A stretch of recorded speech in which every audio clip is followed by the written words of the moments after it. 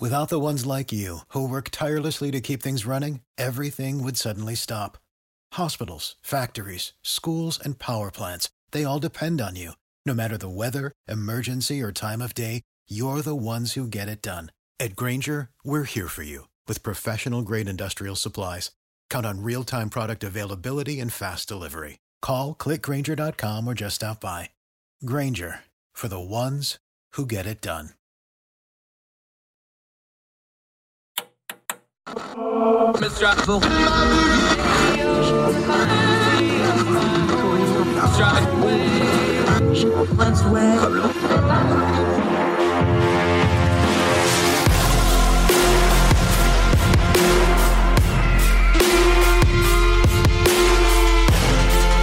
your host, Andrew Donaldson. This is Heard Tell. Welcome back to Heard Tell. Let's go back over to the UK because there's some stuff going on over there you may have heard of. New face to the program. Always enjoy our UK contributors. Caleb Payton is joining us from over there. He's a trainee lawyer. I don't like that term very much, but he's also studied history. He's written a book. We'll get to that in a minute. Director of The Speaker, a political outlet over there. Caleb, great to see you, buddy. Appreciate your time today, my friend. Yeah, cheers. Thank you for having me on. So nothing major going on over there. I guess we can just talk about football and the Premier League table, right? Exactly. Not much going on here at all. As we're recording this, PMQs, Prime Minister questions, just ended here about 45 minutes ago, U.S. time. Let's just start right there. Rishi Sunak, of course, he does all the ceremonial stuff with the king, and he had his first side of 10 Downing Street and all that.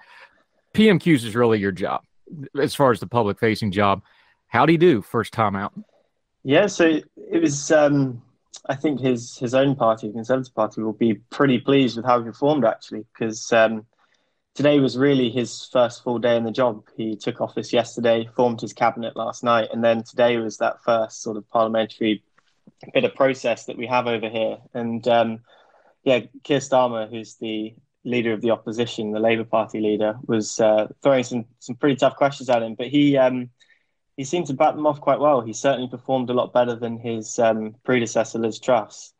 Now, to be fair to Liz Truss, now we all know what happened there, 45 days in office. For those that are not familiar with PMQs and have never watched them, the British Parliament, they sit in benches opposite facing. So the two sides are facing each other with the speaker in the middle, the dispatch box is in the middle when you stand to speak. I encourage folks to watch this. It's a great piece of political theater that I wish we did because most of our people wouldn't be able to handle it, frankly. What's really interesting here with the Liz Truss situation is actually what I was watching today was what's going on behind him. Let's call this what it is. During the leadership race, we covered it. We had people on the show about it. The whole thing of the leadership race was the MPs all wanted Sunak when it went to the larger party. That's where Liz Truss had her backing, and she won. But it was very obvious now. I mean, we got to deal with the facts as they are on the ground. It's very apparent she never really had the backing of the MPs. That's what I was watching today. Does they have now? Of course, it's performative, but they did seem to want to show a solid wall of Tory today. It does look like he's at least going to have that piece that Liz Truss, frankly, never had.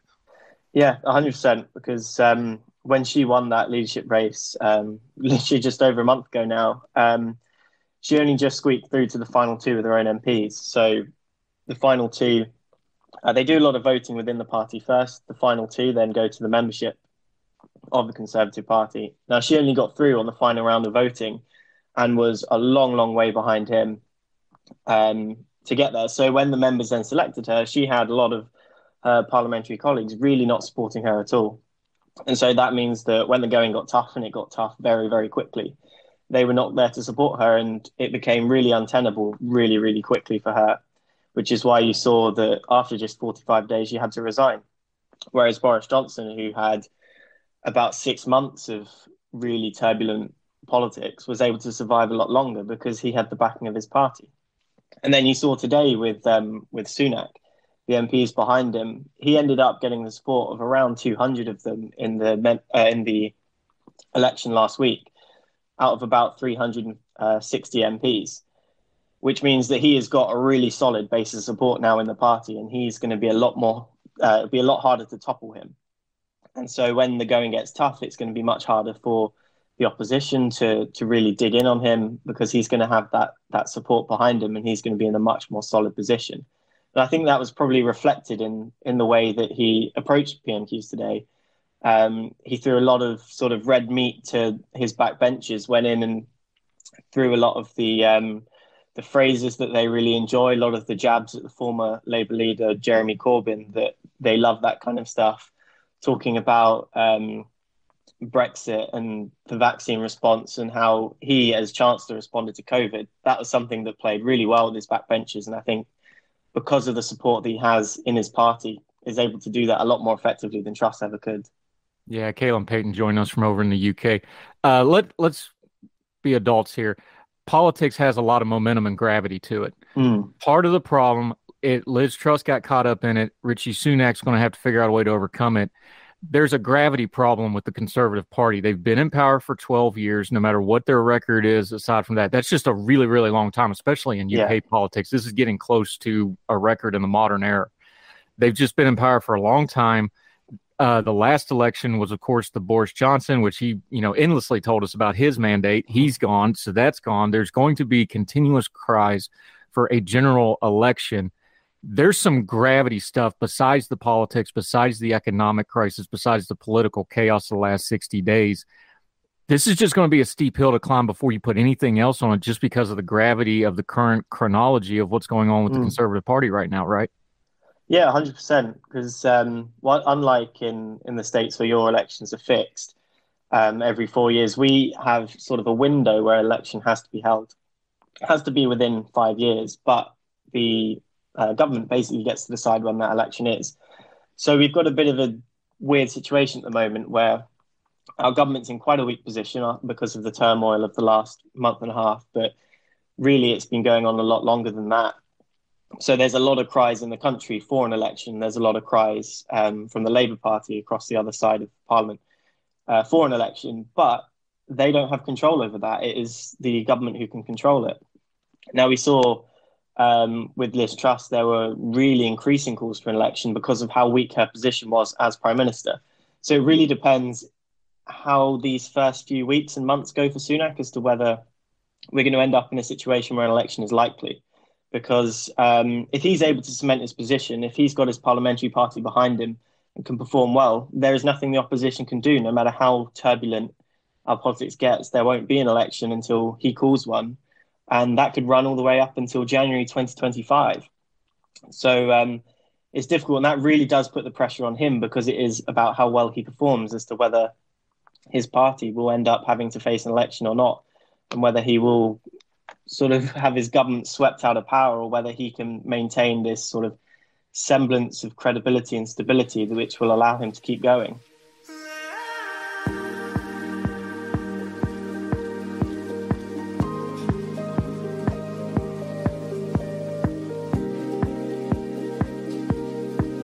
Without the ones like you, who work tirelessly to keep things running, everything would suddenly stop. Hospitals, factories, schools, and power plants, they all depend on you. No matter the weather, emergency, or time of day, you're the ones who get it done. At Grainger, we're here for you with professional-grade industrial supplies. Count on real-time product availability and fast delivery. Call, click Grainger.com, or just stop by. Grainger, for the ones who get it done.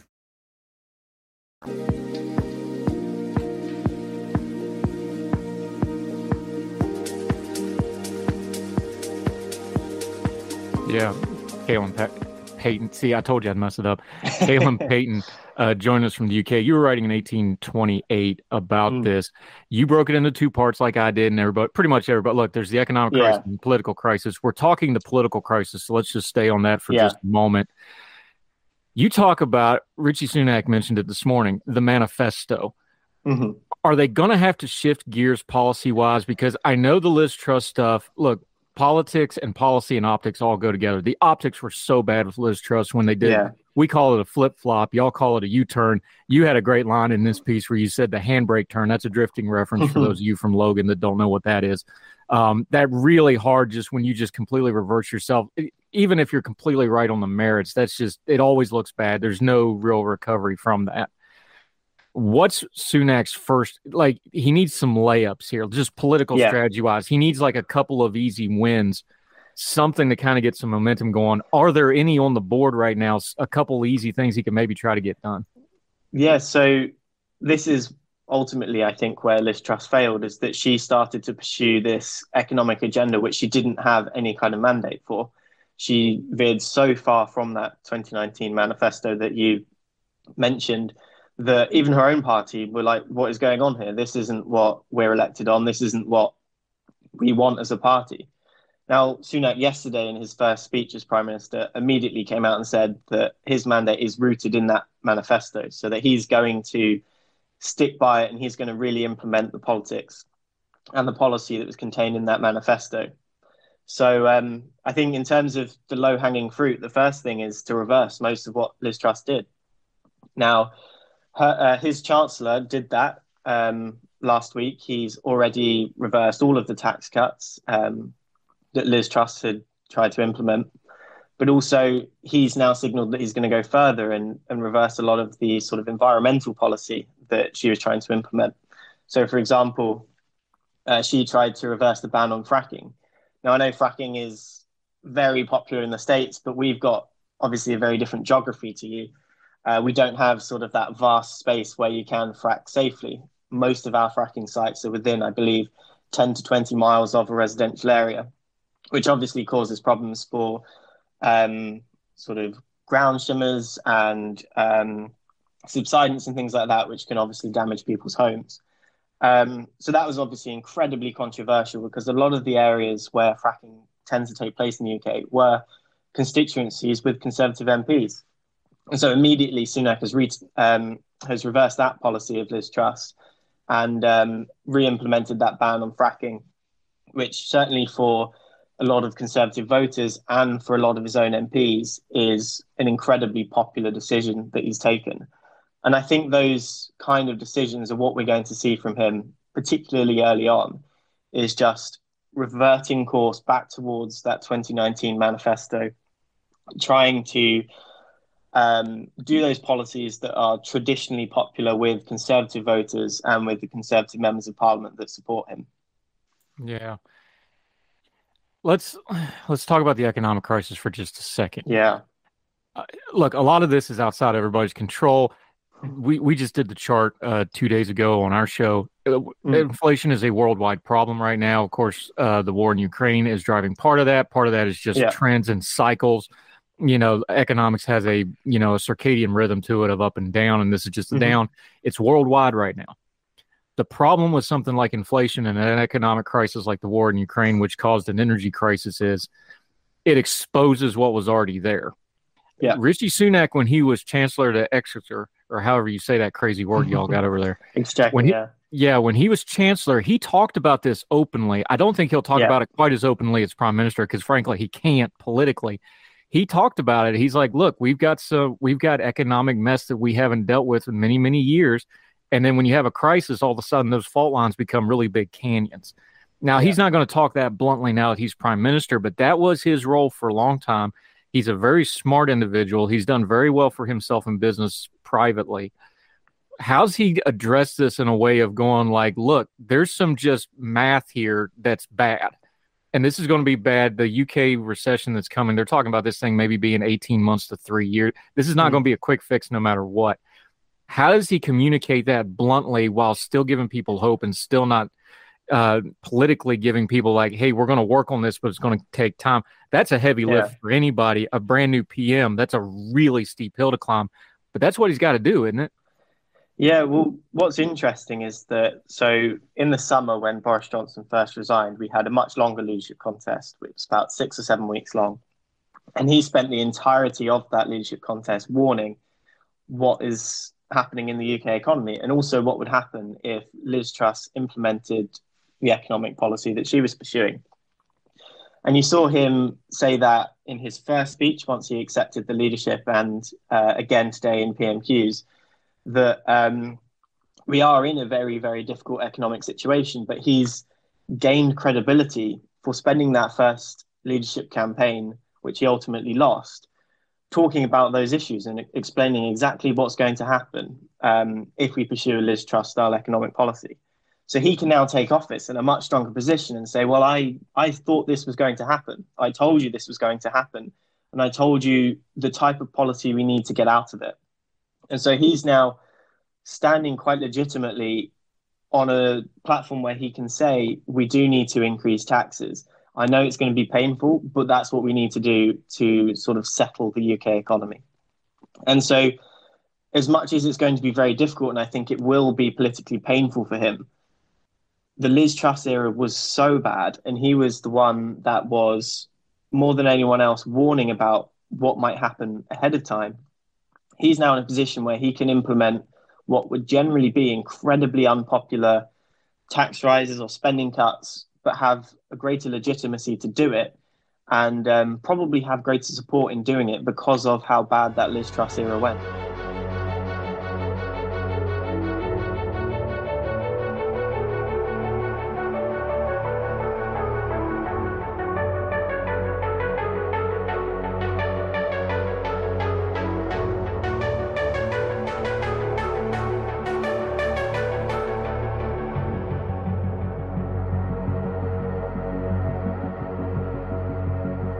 Yeah, Callum Patton joining us. Let's talk about Liz Truss for just a second.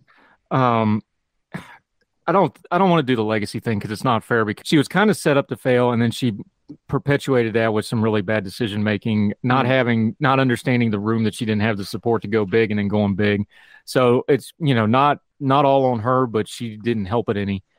Yeah, I know you mentioned Neville Chamberlain writing about it, but these things are complicated when you go back in history, because Neville Chamberlain gets all the mess for the appeasement stuff, but he also built up the RAF, which ended up saving Britain. So these things have layers to it. When we get a year or two away from the Liz Truss thing, what's the lesson going to be? Is it a political lesson? Is it a backroom politic lesson? What do you think is going to be, when they teach this in political theory in a year or two from now in university, what do you think they're going to be saying about that era? Not so much her personally, but like, hey, this is an anomaly in British history. How do we keep this from ever happening again? Yeah, I think probably two main lessons we'll be taking from it. One is an economic one. It's that you may believe in an ideology very strongly. You may quite rightly think that we should be cutting taxes, which is obviously not an unpopular opinion. However, you have to be wary of the economic climate that you're in and understand that just because you believe something and you think it's the right idea doesn't mean that it's the right time for that kind of policy and that kind of economic policy. The other one, and I think it's probably going to end up being the much bigger lesson, is a political one. It's that she was elected by around 65% of the Conservative Party members, not a particularly small mandate from her party. She then had the death of the Queen, which left her with quite a lot of goodwill. Then she implemented the mini budget, which in the first day or so was incredibly popular with a lot of Tory members, because it was this great tax-cutting bill that reminded people of Margaret Thatcher, who is still to this day seen by the Conservative Party as sort of a standard bearer in a way that Ronald Reagan is similarly seen in the States. And that was really popular. But then the markets reacted. They absolutely hated it. The value of the pound against the dollar fell. Gilt yields rose, which made the cost of borrowing much more expensive for the government. Then you had a lot of turbulence in sort of insurance markets and pension funds, where a lot of investments are tied up. And you had to have interventions by the Bank of England. Suddenly you saw all of this fall away. And within 3 weeks of that mini budget, she was gone. And I think the main lesson that will be taken is the fact that she did this incredibly quickly. She had no need to announce such bold policy immediately. She could have taken a much more measured and slow approach, because there was no immediate election coming along. She could have spaced out this policy over a few years, tried to implement it slowly. In much the way that Thatcher did, it took her about 5 or 6 years before she went really, really bold. She waited for the economic conditions to be right. Truss went really quickly, really, really heavy on sort of the ideology of tax cutting without any kind of thought for whether that was appropriate for the moment. But I think even more significant is that she refused to take any kind of advice that suggested that might not be appropriate. She sacked the top civil servant in the Treasury just before the budget. She didn't speak to the Office of Budget Responsibility, which basically oversees a lot of these budgets and makes sure that they are sort of fiscally prudent and the right thing for the economy at that time. And so the fact that she ignored a lot of these things, pushed ahead really quickly without any kind of thought or ongoing plan, is the ultimate failure of her premiership.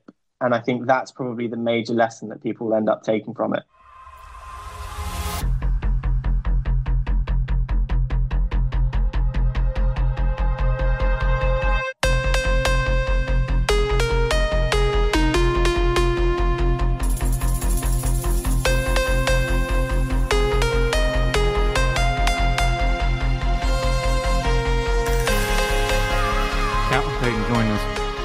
Just real quick, though, before we move off Liz Truss, at the time, we all felt like the pause was probably beneficial, the national mourning period for the Queen. In retrospect, was it really a bad thing for her? Because it seemed like it avalanched the whole thing. Maybe that stopgag, instead of being a respite, it just dammed everything up, and then it just avalanched after it. In retrospect, is that an accurate assessment, you think? I wouldn't say so. I think in many ways it was a bit of an opportunity for her, because she, up until quite recently, was not a particularly frontline figure in UK politics. She became the Foreign Secretary, I believe, earlier this year. And so that was her first real big exposure to the public. But still, she wasn't particularly well known. So when she took office, that was her opportunity to define herself to the public. So in a way, that pause gave her the opportunity to be seen a lot in a much more friendly way, in a way that you're not going to have that immediate pressure thrown on you. You're going to be seen as a leader in an important time, but you're not going to have a lot of pressure on you. There was a lot of willingness and goodwill there. But then within a week of that whole mourning period being over is when the mini budget happened, and that's really what led to her downfall. And whether the mourning period made them go into that a bit more blindly, or whether it actually, saved her another 2 weeks if they'd done that budget sooner, and she might have ended up losing her job sooner. So it's difficult to say, but I would probably say it was an opportunity for her rather than that being the reason that she fell. It's just an opportunity that she didn't really take. Yeah, I think missed opportunity might be the subheading on this whole ordeal of the last 60 days or so. Real quick, before we let you go, for the outside observers like us overseas in America, the worldwide audience that we have, give us a couple mileposts to be watching for with Rishi Sunak. Obviously, he's going to go a little bit slower than Liz Truss did because, he's a smart guy. He saw what just happened. Give us one or two things to watch for as the news starts trickling out over the next couple of weeks. What should we watch for? What's kind of the first milestone besides, making it 45 days without getting sacked? What's a couple things we should be watching for to measure how Rishi Sunak is doing as a prime minister? Yeah, so I think the first thing is that at the moment, the Conservatives are so far behind the polls. It's something like 30 points that you'd imagine he is going to start closing that gap to a more typical level, maybe 10, 15, 20 points. It'll be interesting to watch those polls in the coming weeks to see whether he does actually close that gap or not. So I think that'll be quite an important thing to watch for, because it will really define, I think, particularly how our politics goes next year in 2023, whether the Conservatives still are extremely far behind the polls or whether they start to close that gap. The other one is the fiscal statement that's coming in mid-November, I think the 17th of November, which is essentially going to outline his economic policy moving forward. Obviously, it was the economic policy of Liz Truss that led to her downfall. So this is going to be something to watch for to see how he does it. You'd imagine it's going to be a lot more prudent, that it might see some moderate tax increases and things like that. But obviously, that could have its own political ramifications if he does start to increase tax. So I think really the main thing to look out for is that statement and see what approach he takes, but also to see whether he's able to start closing that gap in the coming weeks. Yeah. Callum Payton. Great stuff, my friend. You wrote a book called 2020 As It Happened. You could definitely do a sequel on 2022 between the Queen and three prime ministers, and we're not even done with it yet. So you might want to look into that. Might want to go ahead and get that locked down as copyright, my friend. We'll definitely have you back. Until we get you back on Heard Tell again, let folks know where they can follow you, what you have going on with your writings and other things, my friend. Yeah. So my Twitter is at Peyton_Callum. So do have a look over there. And if you want to check out The Speaker, which is a media organization that I run, then that's at Speaker Politics. And you can see some of the writing that I do over there. Yep. We'll link to all of that, including a couple of his pieces. He wrote about the Truss has left the mantle and possibly difficult for her successor. That's the one we were quoting from here. He's written some other stuff. We'll link to all of it. Make sure you follow him and keep up with him. We'll have you back on, man, because it ain't going to get any less interesting over in the UK. Exactly. And besides, that means we don't have to talk about our own problems. We can focus on y'all's. Thank you so much for the time today, sir. Appreciate it. Cheers. Thank you very much. Yes, sir.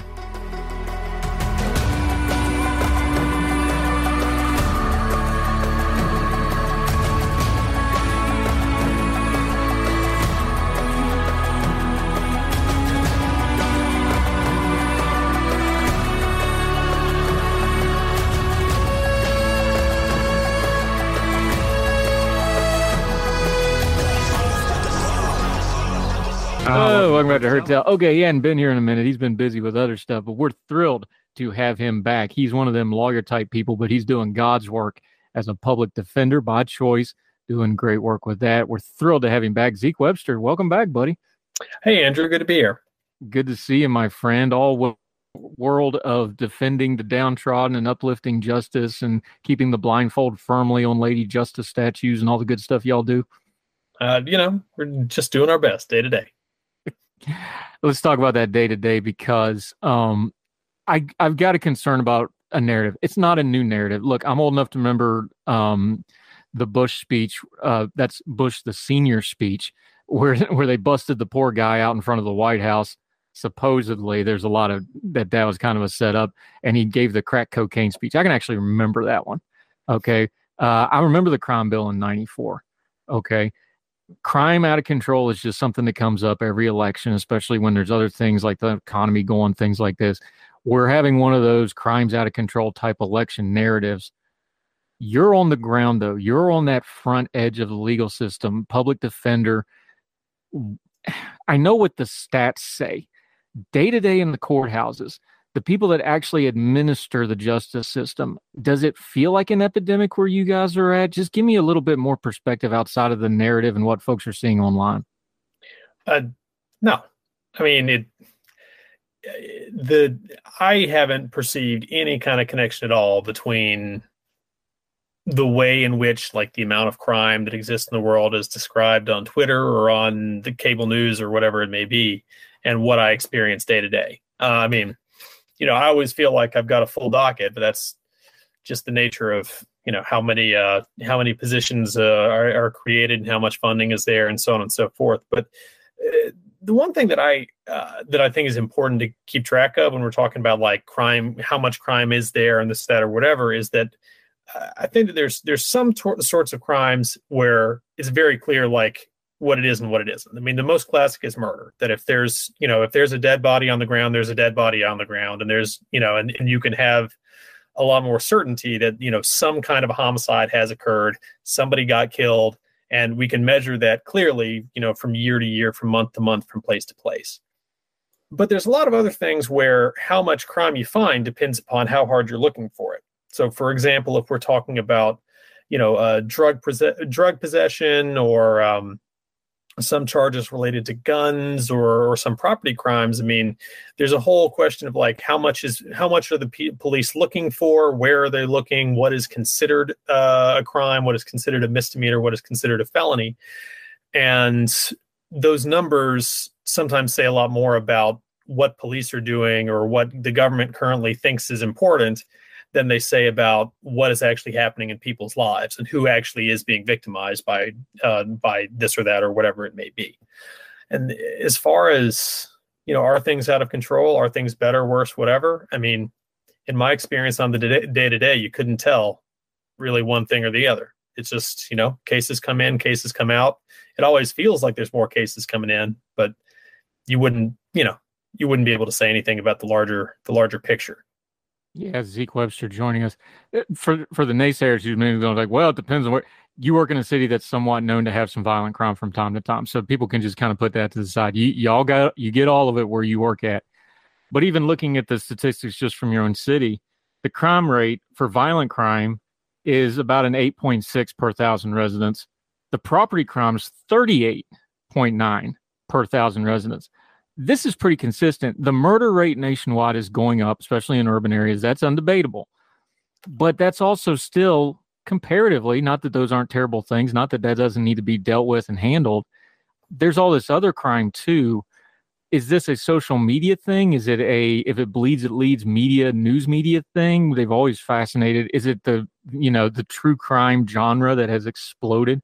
Why is it that we focus on that murder stuff, but the vast majority of the criminal code system is tied up in things like property crime, misdemeanors, other felonies? That's the bulk of what is actually technically crime that's going on, right? Yeah. And I think that a lot of the ways in which we get our perception of like what is going on out there, how much crime there is being driven by people that have some kind of an incentive to portray the world as more dangerous than it is. Now, I think it's fair to say that, like, based on international comparisons, the United States has a higher level of violent crime and certainly a higher level of gun crime than a lot of other places. We definitely have a higher level of crime and violent crime than we want. But taking the big picture, crime of all varieties the rates of all types of crime were much higher in the 80s and early 90s than they are today. We had the good fortune to live through a very long, sustained nationwide decrease in the rates of pretty much everything. And now we are experiencing a increase. We still haven't gotten anywhere near where we were in the late 80s and early 90s. That doesn't mean that it doesn't matter. That doesn't mean that it's okay for, any of these sorts of things to happen, but it doesn't mean that things are necessarily spinning out of control in the way that you might feel like they're spinning out of control if you're entirely basing it off of true crime podcasts and cable news. Yeah, Zeke Webster. Here's my problem. I think we have a narrative problem. I think a lot of our political problems start with nomenclature and rhetoric. I talk about this pretty much every show we do. Part of the nomenclature and rhetoric with crime is so many people. I've done it too. We've all done it. You've probably done it. You get that one case that just eats you up like, God, just put this guy under the jail, right? The thing about crime is, though, we have all the data in the world. Just throwing people in jail doesn't actually do anything to the crime rate or to deter crime. In fact, the opposite is true, is we usually end up making more criminals than we solve. So how do we start changing the narrative and the nomenclature and the rhetoric of, well, when the crime rate goes in, we just need to crack heads and throw more people in prison, because that's not actually working. And in fact, we see now with things like, we've got all the data from the 94 crime bill. It came up during the last election. It's going to come up that we can look back on now like, no, that it may have solved a few problems. It may look good on TV. It actually created a whole lot of problems as well. I mean, the one idea that I wish would get farther out there is that I don't think that being a criminal is a thing that somebody is. It is a thing that somebody does. It is an act, right? And I think that there's a common notion out there that, there's a set of people that are criminals, that are dangerous, that don't obey the law, don't respect the rights of other people, and that the solution to the problem of having criminals out there is we got to find them and we got to get rid of them, either through the death penalty or put them in prison or whatever it may be. And I just think that is a fundamentally flawed premise. I think that the vast majority of people that commit crimes, even sometimes very serious crimes that cause very real harm to other people, are responding to some combination of the situation they find themselves in, the ordinary, human weakness that we all have, addiction, mental illness, this and that, and what have you.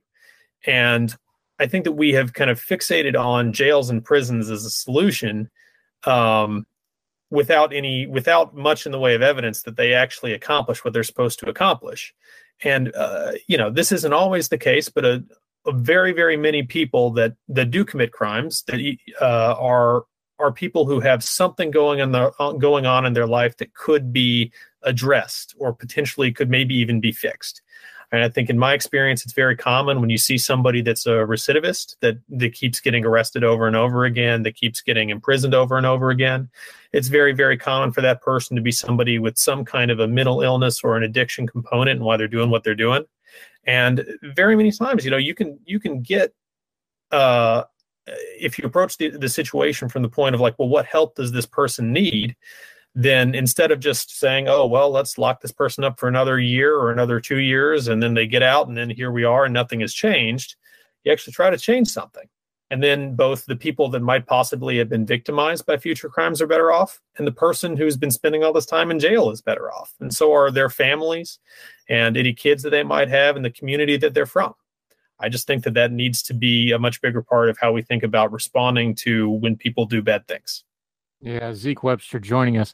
Of course, that's a hard sell because it's easier to just say, punish, punish, punish. The problem is we're doing all the punishment. There is very little rehabilitation that goes. You've seen all the stats.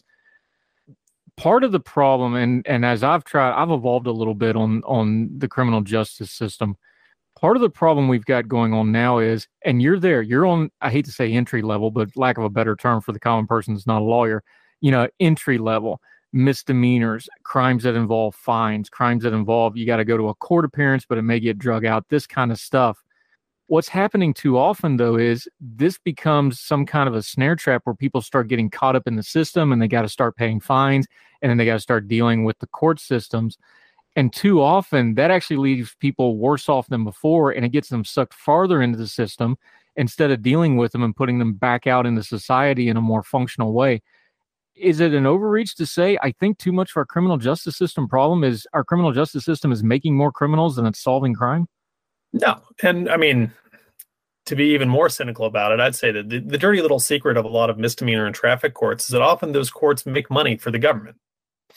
That you have situations out there where there, where police are directing like traffic enforcement and things like that, not with the intent of keeping people safe, but with the intent of bringing in revenue so that you don't have to raise local property taxes or things like that. And, it's part of it is that it's a very like chaotic, decentralized system with a lot of different people playing in. And, you're in the situation of trying to turn around the proverbial oil tanker, 1 degree at a time. But yeah, I think that the kind of retail level day-to-day crime and punishment story is very often one where you make it harder for people to hold down a job. You make it harder for people to stay in an apartment or keep custody of their kids or whatever it may be. You don't actually make it any easier for the situations that sometimes give rise to criminal behavior to no longer exist.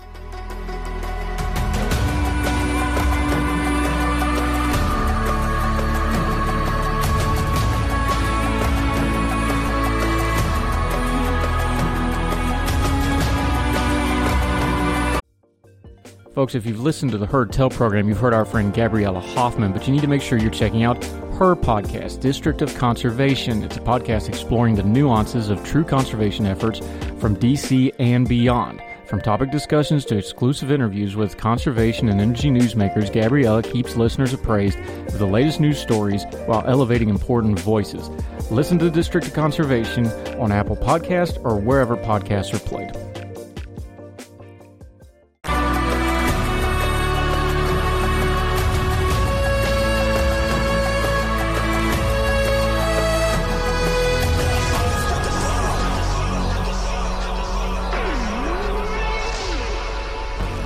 Yeah, and part of this too, Zeke Webster joining us, I think we need to separate violent crime from other crime, because obviously somebody that's a violent criminal, that's a different beast.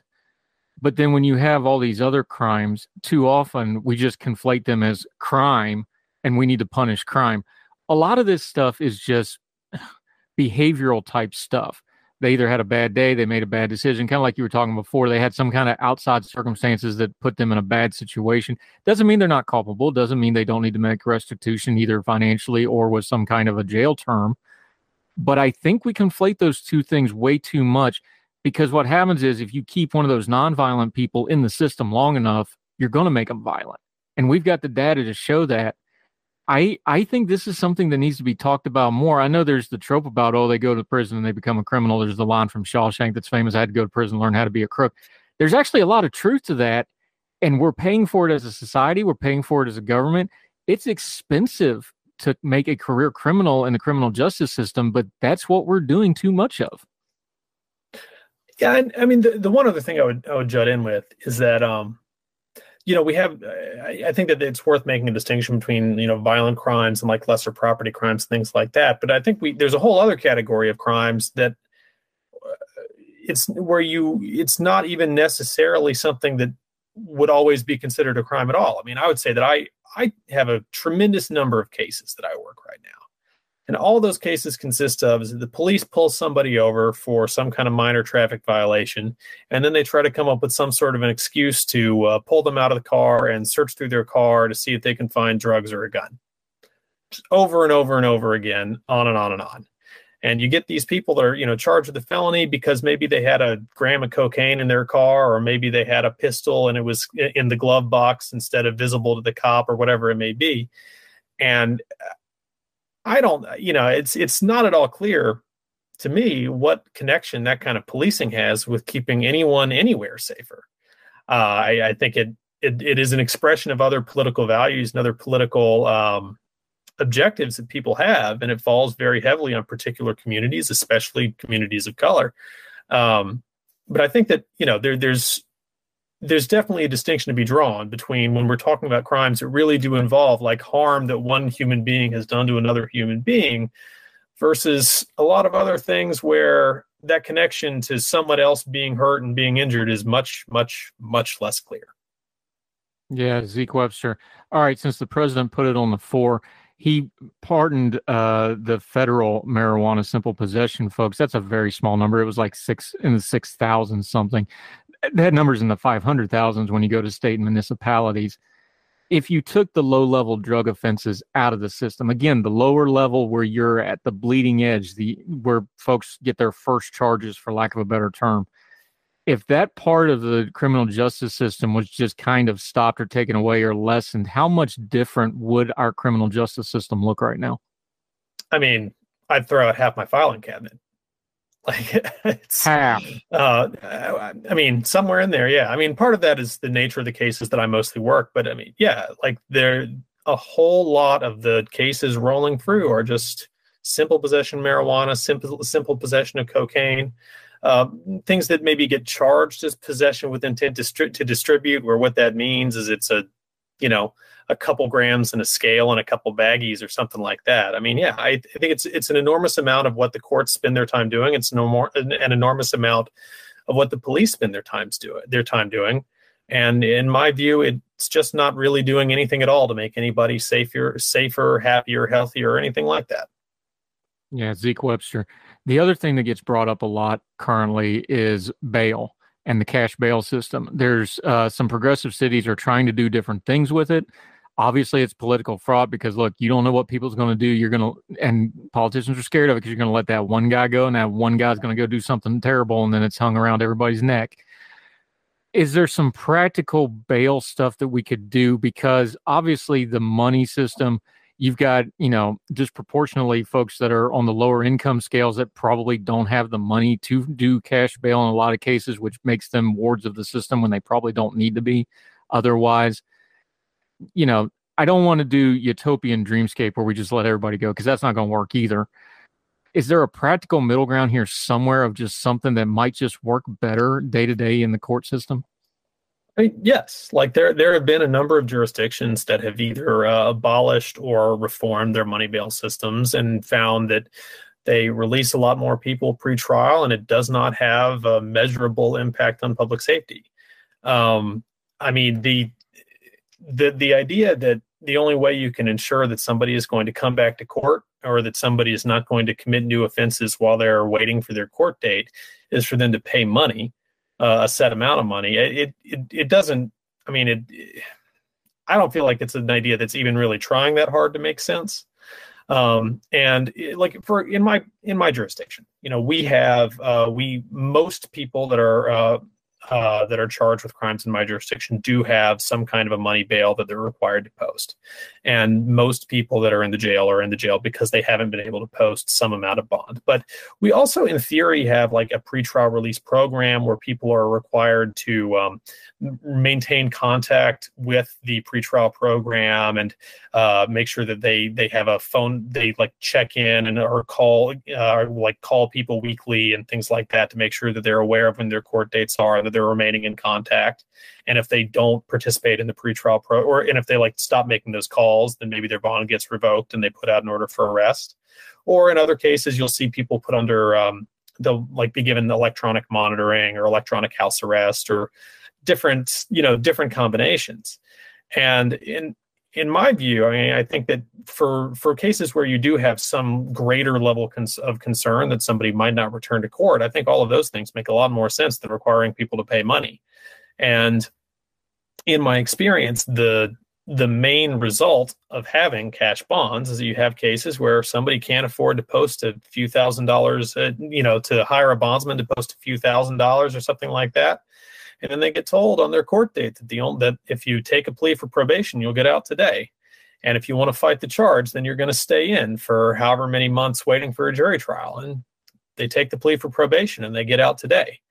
And honestly, I think that very many people involved in the system are aware of the way in which money bond pressures poor people to accept guilty pleas regardless of whether or not the plea is fair and regardless of whether or not they're actually guilty of what they're charged of. And I think that for some of the players in the system, that's the point. That's not a regrettable side effect.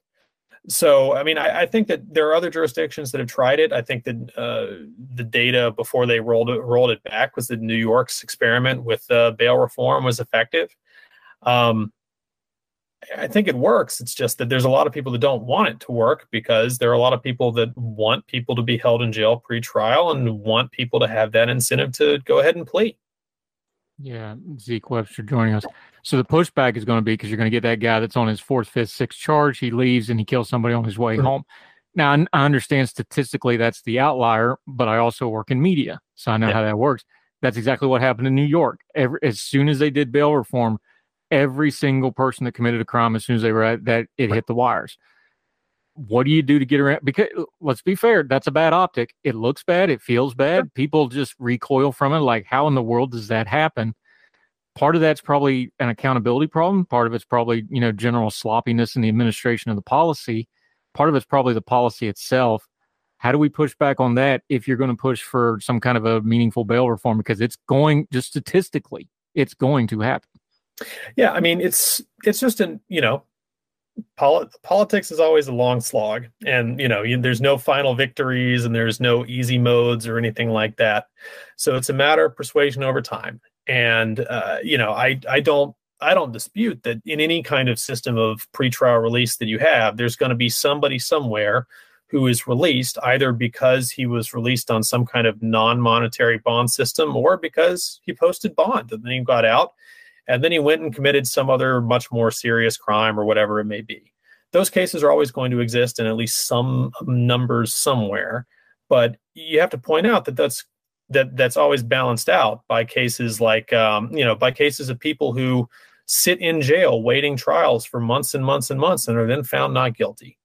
Or people that are sitting in jail waiting trial and then have something awful happen to them in jail because jails are dangerous and unsafe places to be. I mean, it's, I think the argument can't ever be, oh, well, this is never we're never going to have any bad effects, whatever, of this policy. It's just that we have to be talking about both the good and the bad. And for every one person that is released who it turns out in retrospect they shouldn't have been released, there's going to be many other people who got out and went home and went back to their families, went back to their jobs and their lives, and then didn't do anything at all like that. And we just have to be talking about this and, be honest about the pros and the cons and what all this is worth. I know there's a legal term to it, but it sounds exploitive to me. And it sounds like we're going to have a hard time pitching that we're getting justice done if you have an exploitive system like that. Am I wrong? I mean, it's sometimes when I'm arguing bond hearings, I just try and boil it down like this, is that I'll say that, if somebody's in jail and he's got a $10,000 secured bond, then what I would say is that, well, what that means is that the opinion of the state of North Carolina is that if this man had $10,000, it would be just fine to let him walk free. But because he doesn't have $10,000, he needs to sit in a cage to wait for his day in court. And in a country where we at least say to ourselves that, we're all created equal, we all have equal rights, and that your access to the justice system shouldn't be determined by how rich or poor you are, I just think that the logic of that can't stand, right? I mean, that somebody who has the money can get out and somebody who doesn't have the money cannot. There's a fundamental unfairness to it. It means that the rights to a trial, the rights to due process mean very different things for the rich and the poor. And I just don't think that we should ever be able to accept a system like that.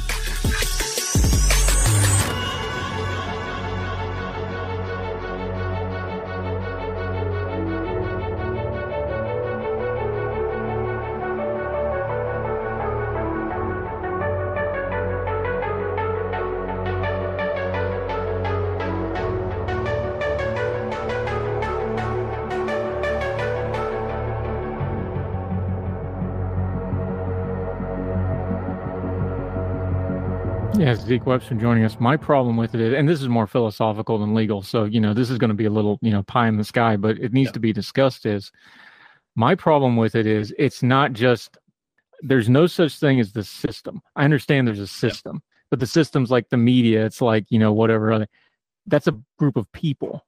I think we'd say the system and let people off the hook instead of having accountability about it. And then the other part about the accountability of it is nobody wants to do anything other than blame the system, and you never get the individual people doing what they could be doing. This is not people versus the system. This is the government and entrenched people in the government versus people that are not in the government. And that's an unfair fight no matter what you do, unless you have a whole bunch of money and you can fight it. And then they usually leave you alone because now they're the ones without the resources, as we've seen with like the IRS cases. That's the imbalance that, above all the rhetoric, above all the other things, that's what really bothers me is we don't see law enforcement and criminal justice. That's the enforcement wing of government. And government versus the average person, especially somebody that's poor or in a disparate group or whatever the case may be, that's never going to be a fair fight. If they don't have the law on their side and they don't have some consideration under the law, people don't have a chance. Absolutely right. Absolutely right. I don't really have a lot to add other than I agree. I'll just nod my head over here. It's one of those things I find frustrating the more I study it. And the more, I'll be honest, I didn't think about it a lot until somebody was really close to me and I'm fair to me, had to do a prison sentence that was unjust. And I saw all the hoops they had to jump in through. And I saw all, the crap they had to deal with. And it's like, this stuff ain't fair. And not everybody has that experience, but they should read about somebody that's had that experience and at least have some empathy. I'll end this with that. How do we have a better conversation about this? Because the hardliners are always going to point to the worst case murderers and criminals and say, yes, these people are, subhuman animals, which that's still too far, but you understand what they're saying. How do we change the conversation then to, no, most of the people in the legal system are folks that have made mistakes, have got caught up in it, but we still need to have some fairness in here in adjudicating what price they do owe society as a whole? I mean, I just think it's always important to talk about the specific stories of the people that encounter the system in that way. That when we're talking about these numbers and about like low level crimes versus high level versus property crimes, fundamentally it's people that wind up getting put in jails and prisons every day. People that get taken away from their families, from their neighborhoods, from their communities, from their brothers and sisters and mothers and fathers and children and so forth. And I think that there are a lot of structural reasons that we tend not to see that story as much as we tend to see the story of, serial killers and high profile crimes and so on and so forth. But that's the much more typical story of what the criminal legal system is doing on a daily basis. And I just think that it needs to be more of an emphasis because it's the bigger part of what the government is actually doing in people's lives on the day to day. And when you're looking at it just as people trying to live their lives, and then they have an encounter with the police and they wind up in a cage, it strikes very differently. Yeah, when it happens to you, all of a sudden, what's the old joke is like, the victims always want the conservative judge, and when you're the defendant, you want the liberal judge. That kind of the old trope. When it's you in the dock, or when it's somebody you love, it's going to treat you differently. So maybe just assume that to start with, and then try to build the system that way. Zeke Webster, you do outstanding work, my friend. I appreciate your insight, especially since you do this on the working end, as they call it, on the day-to-day. So I always appreciate your insight. Let folks know where they can follow you. We'll try to get you on more often going forward, although you're a very busy man, getting ready to get a lot busier. Let folks know how they can follow you until they see you on Heard Tell again. Probably just hit me up at Don Zico on Twitter. And from time to time, I write things in other places, but I usually put that up on Twitter, so you can just start there. Yeah, he's a great writer. We need to lean on him to get back to writing once in a while, at least occasionally, because you do good work, sir. I appreciate your time. Zeke Webster, thank you, sir. It's been a pleasure. Thank you.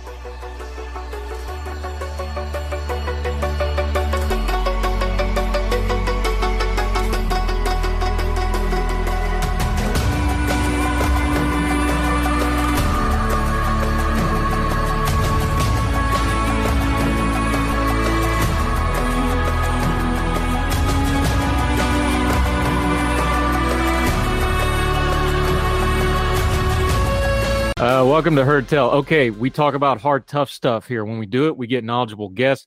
He's one of our favorites. He is a trusted confidant on many things offline. We're going to talk about this real hard one online. We're going to talk about this John Fetterman, Mehmet Oz situation. He is the independence man in Congress. He is a published author of We Are Not Broken. Great book on autism. If you haven't got it yet, pause this, go over to Amazon, order it real quick. Read that thing. It is an outstanding book. The new version's coming out. Eric Garcia, how are you, my friend? Doing okay. Thank you. How you doing? I'd rather not talk about it. Let me just summarize this situation.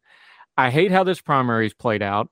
I hate how the people backing these two candidates have conducted themselves. I don't like how the candidates themselves have conducted themselves. I don't like the situation. I didn't like the debate. I didn't like how it was handled. I really didn't like the reaction to it. I hate everything about this situation. Did I accurately summarize the situation as we see it with the U.S. Senate Pennsylvania race? So let's put some things out there. I think that already this was going to – the reason why so many people with disabilities had a visceral reaction to the way the commentators did is because they'd already framed closed captioning in a really bad way. Plenty of people – literally, I was at Vanderbilt University 2 weeks ago. That was when I got on. That was I was giving a presentation, and it had closed captioning because there are some people with developmental disabilities. So I think that there was already that framing that made things rough. I think the other thing is that this is a community that has historically not been treated that well by the press. So let's get that out of the way. Second, I think that the press did a lot of terrible things, covers disability pretty terribly, I'd argue, because if you remember, any time that, and my friend Rebecca Coakley always says this, anytime Trump did anything bad, they would say, oh, he can't drink water the right way, or he can't go down the stairs, when like plenty of people with disabilities do that. So let's just let's put that out there. Let's also talk about the fact that the way that the moderators talked about disability wasn't necessarily the best, talked about closed captioning wasn't necessarily the best. And then let's also just talk about how Fetterman was in a lose-lose situation regardless, because there would be people who would always judge him if he went on into the debate, and there would be people who would judge him if he was not on if he skipped it. And let's also talk about the fact that Oz was not, it's really, I understand, and this is why I say this, is that debates are inherently, like, I think that in a lot of ways debates just are a bad medium for people to make their decisions, and most people have already made their decisions already by the time debates happen. But Oz, while many people had concerns after the Fetterman debate, while many people in the Democratic Party and even a lot of Republicans, Oz didn't do that great in the debate either. That clip about him on abortion, and he came off as a little snide, and he dodged a lot of questions. So let's put all those things out there. This is not a good situation at all. No, and I'm going to set some parameters real quick because you and me talk all the time, so we don't need it. But for the audience, we're not going to do any diagnosing of medical conditions here. That is not because our we don't know. place. We don't know how to do that. He had a stroke. We're going to leave it at that. You want to go do WebMD on your own time, you can do that. We're not going to do that. That's not what we're going to do here. Well, everything that Eric just said really didn't have anything to do with Fetterman himself and his performance. That's just background stuff of why people with disabilities. And we're going to touch on that in a minute because Fetterman's getting avatared and that needs to be dealt with too. So we're going to talk about that in a second. Okay. But we're not going to do diagnosis. We're not going to get into that sort of stuff. Yeah. It'd be malpractice to do otherwise. No, because and Oz is he's a charlatan, but he is a doctor. So, let me lay something on the table right up front where I'm coming from, because bias is on the table. We know you've written extensively about disabilities. It's a community you are not only covering, but also a part of. Yes. That's your biases. Here's my biases. Before anybody wants to know, because I don't talk about this a whole lot, I've had a TBI. Okay. Yes. So people are like, well, you don't know what it's like. Yeah, I kind of do, because I remember walking into work after 3 weeks off with half my face drawn up and full right side paralysis with my arm across my chest with that stupid little squeeze ball for weeks and weeks and weeks until I did enough rehab to get my arm straightened back out. And I remember the look on and I'm the supervisor, I'm the boss, right? I remember the look on these 18, 19-year-old kids' face with my face all drawn tight, and I can't talk right because I'm talking out of the side of my mouth. I'm doing OT, I'm doing PT. Look, yeah, I've been there, okay? So I can at least empathize, sympathize, whatever term you want to be in. It sucks when you can't talk correctly and everybody's looking at you like you're a freak and there's nothing you can do about it because something in your brain went wrong because of, in my case, it was previous trauma, and then they probably had some kind of a situation that made it worse that they're not sure of, but that's a long story for another day. So those are the biases on the table. I know what it's like to stand there and everybody stare at you. Yes, I've done that, okay? Yes. Here's the whole thing that I want to start with him. Let's go in chronological order because there's a lot of mess here. There is. So 3 days before the primary. Yeah, like 2-3 days before the primary. Back in May, Fetterman basically disappears. Turns out he's in the hospital, and then they announced that he had a stroke. You already touched on it, so I just want to start right there. I understand it's a political campaign. Yes. The way they addressed it, the way they slow rolled it out, the way they tried to control the information, combined with the way it was covered by the news media, this was a mess from the very, very go, including because it was 2 days before a primary. And by the way, he was winning by a ton, so may or may not have had a lot to do with it. Yeah. So this was bad from the go. This was bad from the go. So, like, as soon as the debate started, I don't know if you saw, but Connor Lamb started trending because Connor Lamb background was one of his opponents. That is a red herring because Lamb was already not going to win that primary just because he was a congressman and Fetterman was a statewide elected official. So, and Fetterman, it's important to remember, during the 2020 elections was on TV all the time, pushing back on Trump's BS on the elections. So he just naturally had a lot more recognition. Name ID. And that, as we know, name ID, as much as people don't like it, name ID means you have an advantage. Then, and by this point, people already had made up their mind. And then, they were not openly transparent about it. Obviously, there was the report later that he hadn't gone to the doctor in a long time, in a long time before. That came out, I think a month after. Let's pause here real quick. He's 6'8". He has been very public about fighting his weight. Again, we're not going to diagnose. This is just, we're going to stick to stuff that's reported and that we see with our own eyes. He's been public about it. He's talked about it. He lost something like 150 pounds prior to this campaign. He had gotten up to 400-ish, but he's like 6'8". He's a huge dude. He is weight and health, when he's talking about this is something he's talked about consistently. So I just want to make sure that gets out there. Let's put that out there. Yes. So this was something that was already going to be that animated the entire summer because he really wasn't on the trail until I think August was his first in-person event. So that was so this was already, so this animated how the campaign was already going to be. And at the same time, there was already, I think, what happened is during the summer, Fetterman just barraged and battered up Oz and ran up his unfavorables.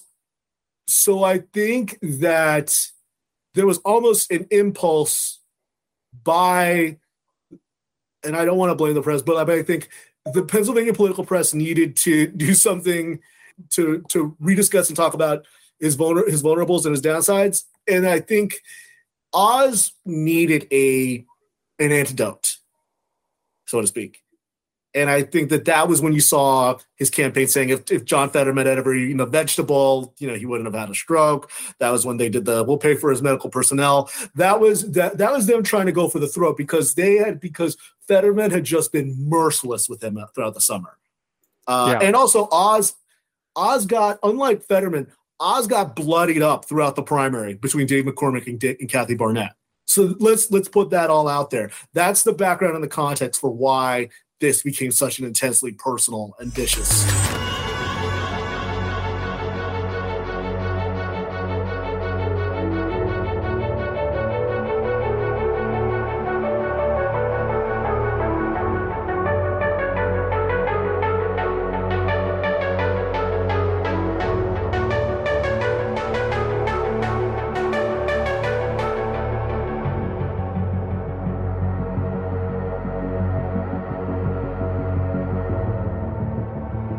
Yeah, Eric Garcia covers Congress for The Independent.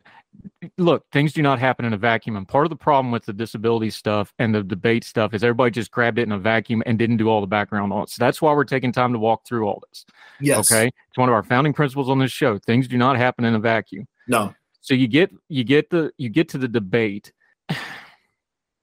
I'm just going to go there with it because let's be honest. I've got my own health issues. Hell, I'm going to Duke today. Yeah. Okay. So as soon as I'm done with you, I'm getting in the car. Yeah. When you have disabilities or health issues or whatever, your caregivers and your healthcare workers and the people around you are supremely important. Yes. Is there any version of this story with Fetterman where his team, his handlers, his caregivers, whoever, and I'm not touching this wife stuff. Y'all do that on your own time. Is there any version of this where his healthcare team and his handlers have not let him down? I think that there are some scenarios, but I think that regardless, I don't think that there was any way. So this was, I was talking about this with Meredith Shiner, who used to be a congressional reporter, National Recent PR.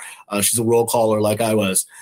The real thing that more than anything got me was that they clearly tried to make him have quote unquote zingers. And this is why I don't like debates, because they're all about zingers and sound bites. Him doing the Oz rule thing was that was clearly them trying to show that, hey, he can do the kind of dog and pony show that debates are, rather than just letting him speak from the heart and speak honestly, openly, and candidly. So when that happened, I think that was how his team, more than the disability stuff, more than allowing him to go on stage, things like that, I think that by having him I think that instead of readjusting the expectations and showing, because he, even in the primary debates, and it was interesting, is that his team actually put out a memo. I don't know if you saw this, but they put out a memo literally before. They said this isn't his strong suit. Even in the debates before he had a stroke in the primary, he wasn't that great. And it's true. They Lamb and Malcolm Kenyatta clobbered him in the debates, particularly about the shotgun stuff. I think that it was a mistake to make him do normal things that candidates do, rather than show that candidates with disabilities campaign differently. And I don't want to say, because I don't like the idea of voters just having sympathy for people because they have a disability, because oftentimes that turns into pity. But I think that there was a way to show, just to have him speak candidly instead of just sticking to his talking points, which then made it look like it was forced. So I think that's where I think he was ill-served, was by forcing him to do talking points, talking about the Oz rule, or talking about swiping, like an oil company that he doesn't swipe right on, or something like that. I think that was the real mistake, was making him do the dog and pony show, which just looked really difficult, rather than just letting him speak candidly. Yeah, Eric Garcia, the Independent, joining us, author. Gets to the heart of this whole thing and why this got so messy on social media, and it's why the disability community reacted so strong, and it's why the political press reacted so strong. Almost everyone, and I'm going to broad brush this because I think everybody's got a little bit of hypocrisy here one way or the other, and everybody's got their biases. Everybody wants it both ways with this thing. Yes. They want to say, okay, he's got disabilities, we need to respect the disabilities, but you just said it, they turn around and try to make him do a dog and pony show at the same time. They didn't set him up to go, okay, here's his needs, and we need this accommodation, and then sticking to it, and then turning around. By the way, his team after that was horrific. His campaign manager ought to have been fired on the spot for the spot he did. I don't know if you saw that or not. Yeah, his gets up and starts dropping. He stops dropping the F-bomb. Like, what are you doing? But this gets to the core of this whole issue, because people with disabilities want respect and accommodation. Yes. Where's those lines? And these are somewhat rhetorical questions, because society will always wrangle with this. Okay, we're going to give you accommodations. We're going to give you respect.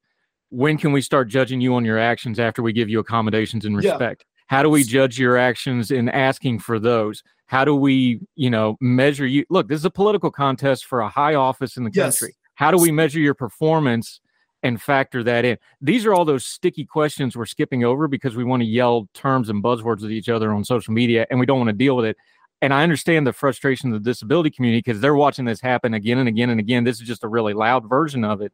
Yes. That's really the core of all this, and it really don't have anything to do with the politics of it. It doesn't have anything to do with, so yeah, let's talk about that. Let's talk about the fact that it doesn't really have a lot to do with betterment. It has to do with the fact that people with disabilities have not had the best media coverage, and a lot of that is due to the fact that there really isn't a lot of, there are a lot of people with disabilities. By the way, Amanda Morris at the Washington Post, she literally just had a piece that came out this morning. I suggest everybody read it and everybody follow her at Amanda. It's on our stack. We're actually going to already link to that, so that'll be in the show notes linked. Yeah.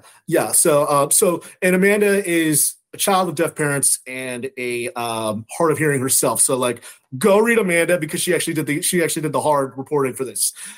So to your point about judging him on his merits, a lot of people talked about the fracking part of the debate and the fact that people were worried because of the disability. I actually had a different take on that, which was that wasn't a problem with his stroke. That was a problem of him flip-flopping. And that's where you judge him on the merits, is that he didn't have a good answer about previously disliking fracking and then flipping. That is something, to me at least, where it is totally fair to judge him on the merits, because just like any other politician, he didn't have a good defense of it. So let's set aside, because again, what you could see that instead of his team letting him speak just candidly or try to find his own way around talking about it, but really there isn't any really way to talk about it because the fact that he did change his position, they tried to make him do talking points rather than accommodate him. I think his team did. So I think that's the real thing, is that the fracking part was difficult because it was not anything to do with his disability. It was just the fact that he was being hypocritical. So like when we talk about judging him on his merits, that's an example where you could judge him on his merits. Him interrupting Oz during Oz's closing remarks, that has nothing to do with his disability. If you interrupt somebody during your closing remarks, you kind of come off as kind of gruff, So I think that's where I kind of drew the line in my mind, is that I was very much, and then again, it was him going back to the Oz rule. And I generally just don't like buzz slogans or things like that. So take that into account. There was, instead of just doing this rehearsed pablum, he could have talked about the issues in ways that were adaptable to him.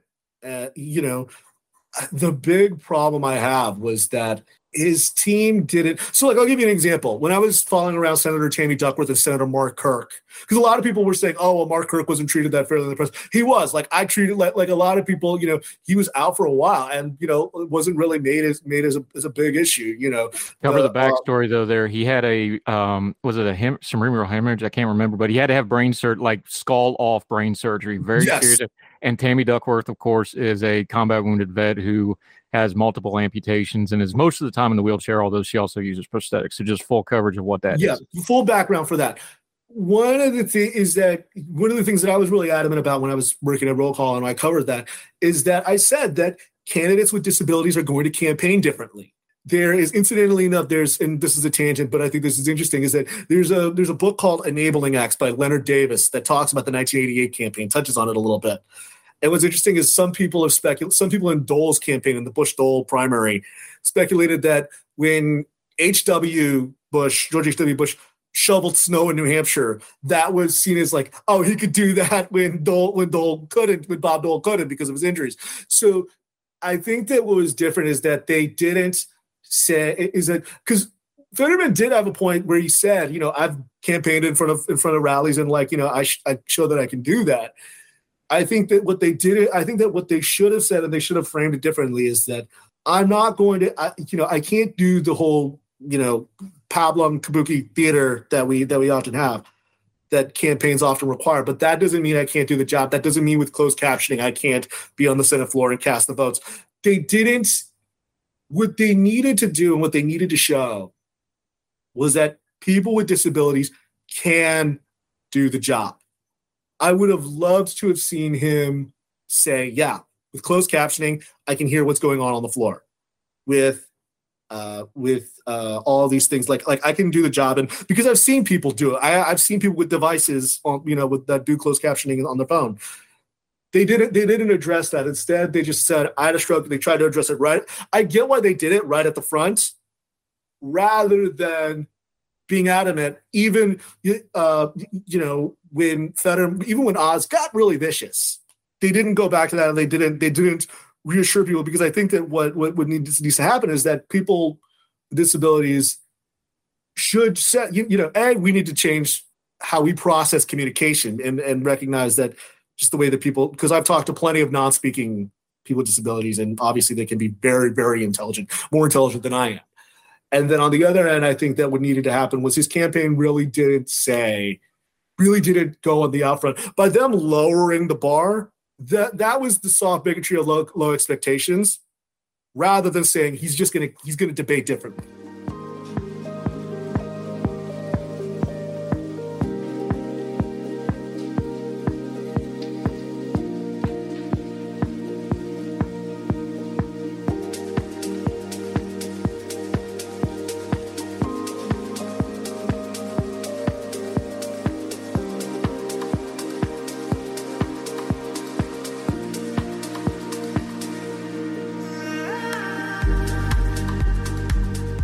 Yeah, and Eric Garcia joining. This is what really upset me about this. And again, I can care less about the politics. I think Mehmet Oz is unfit for office on a couple levels.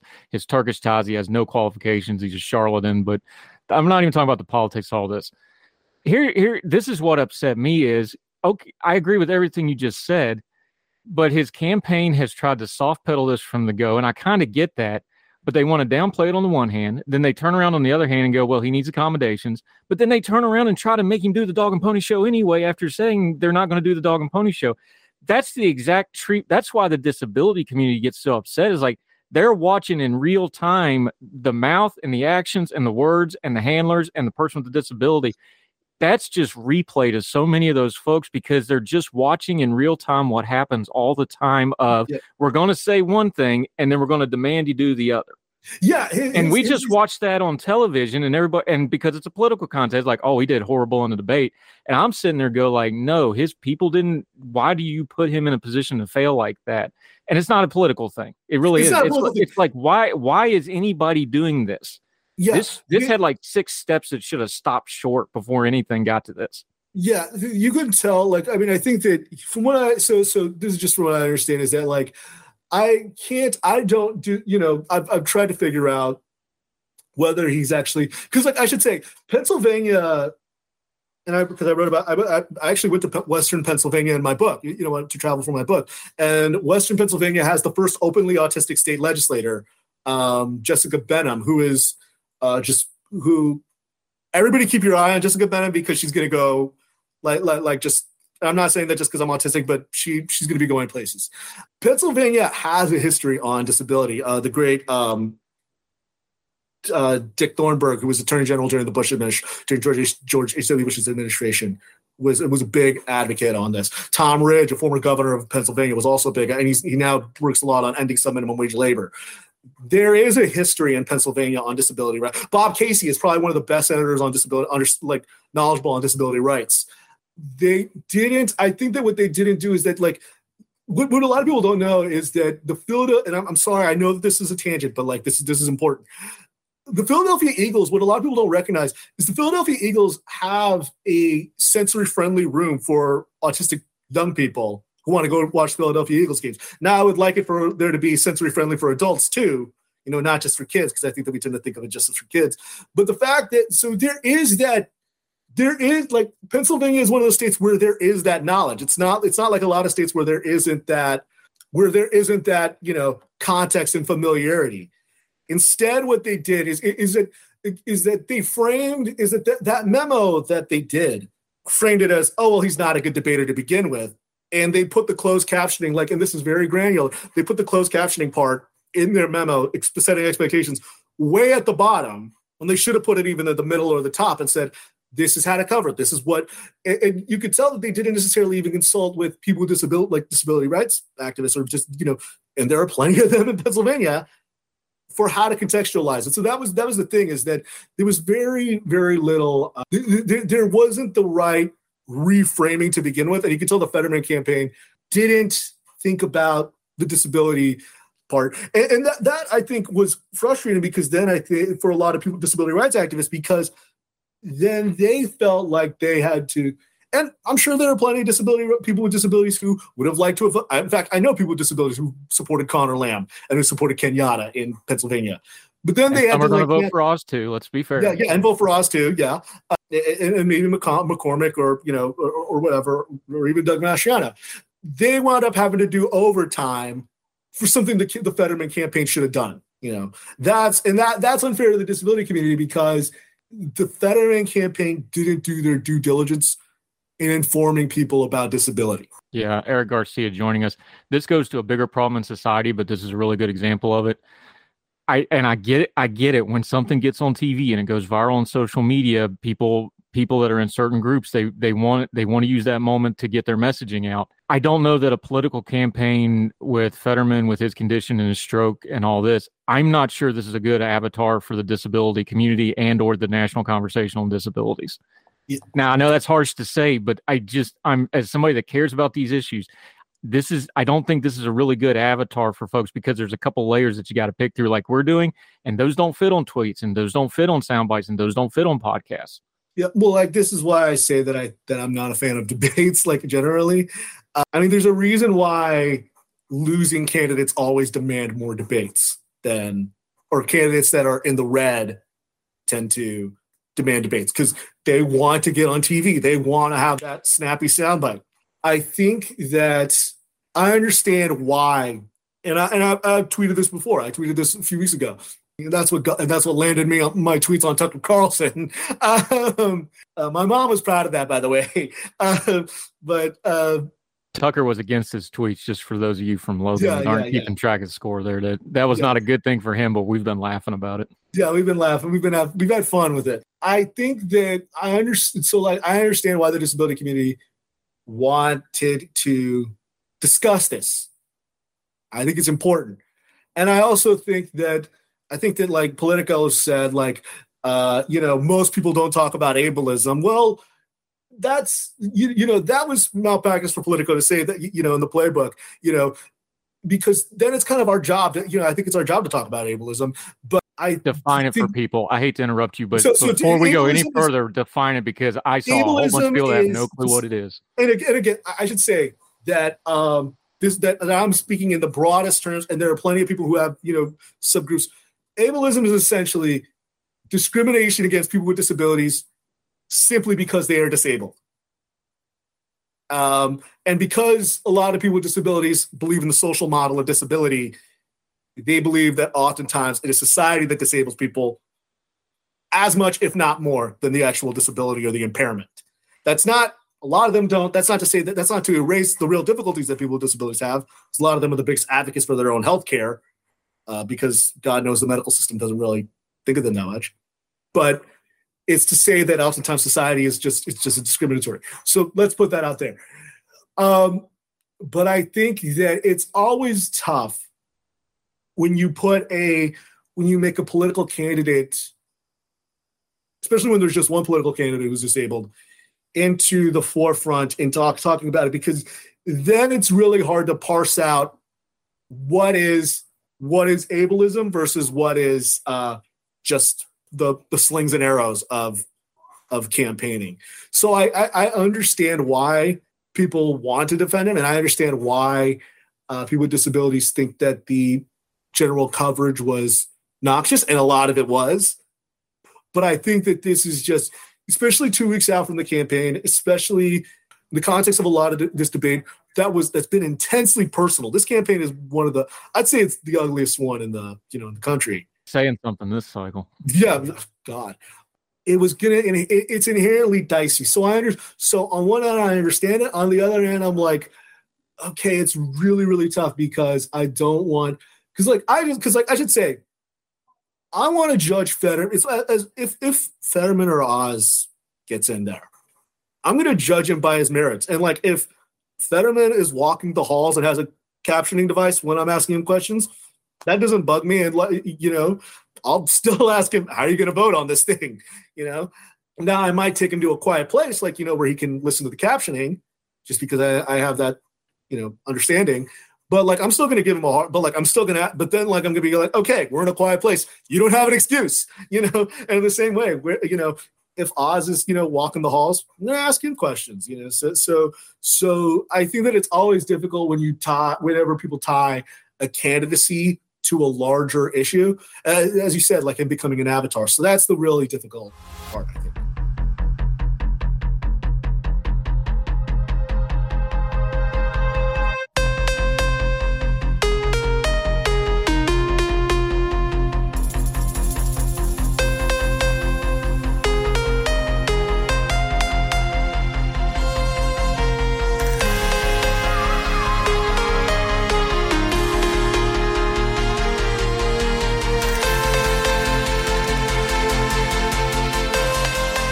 Yeah, Eric Garcia.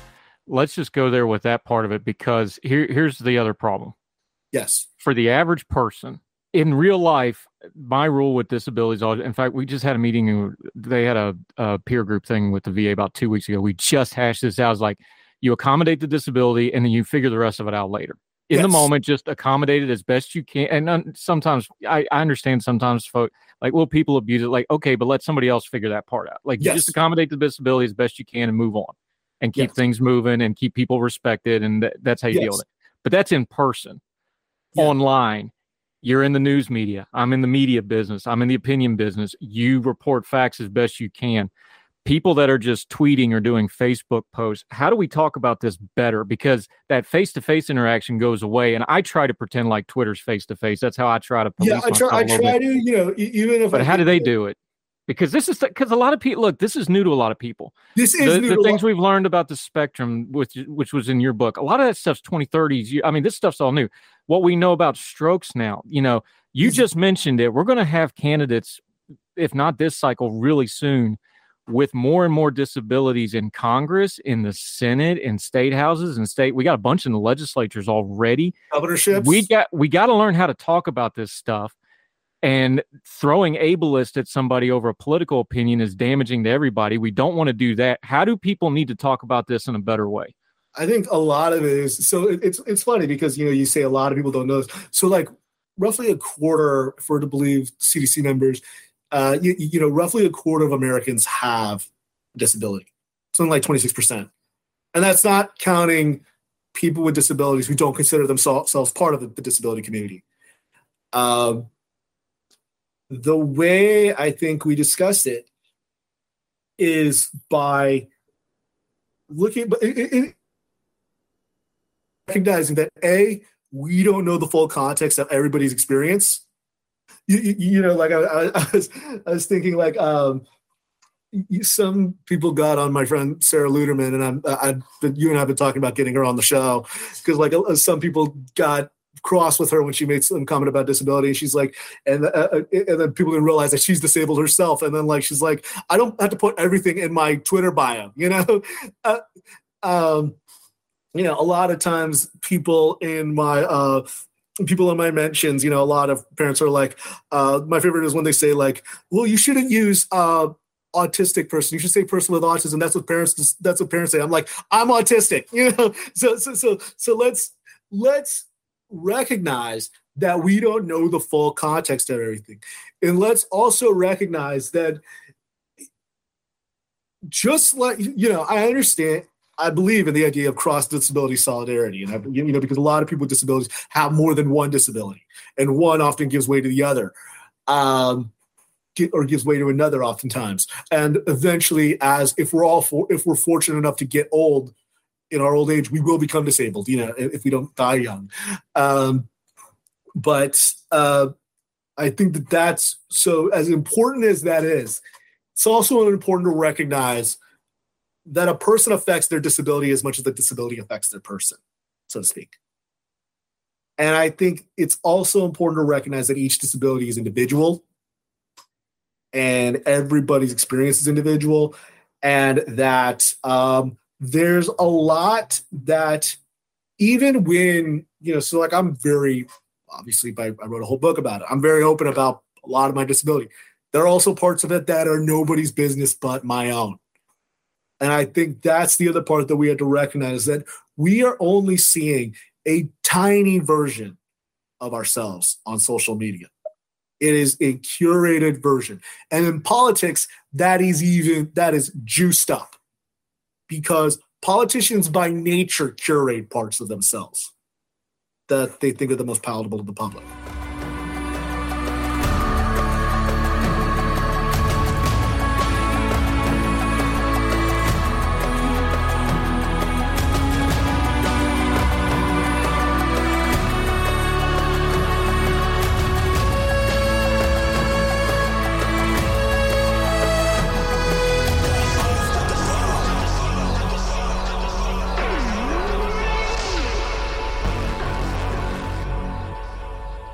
Yeah, Eric Garcia joined us, and just real quick to kind of put a little bit of bow on it.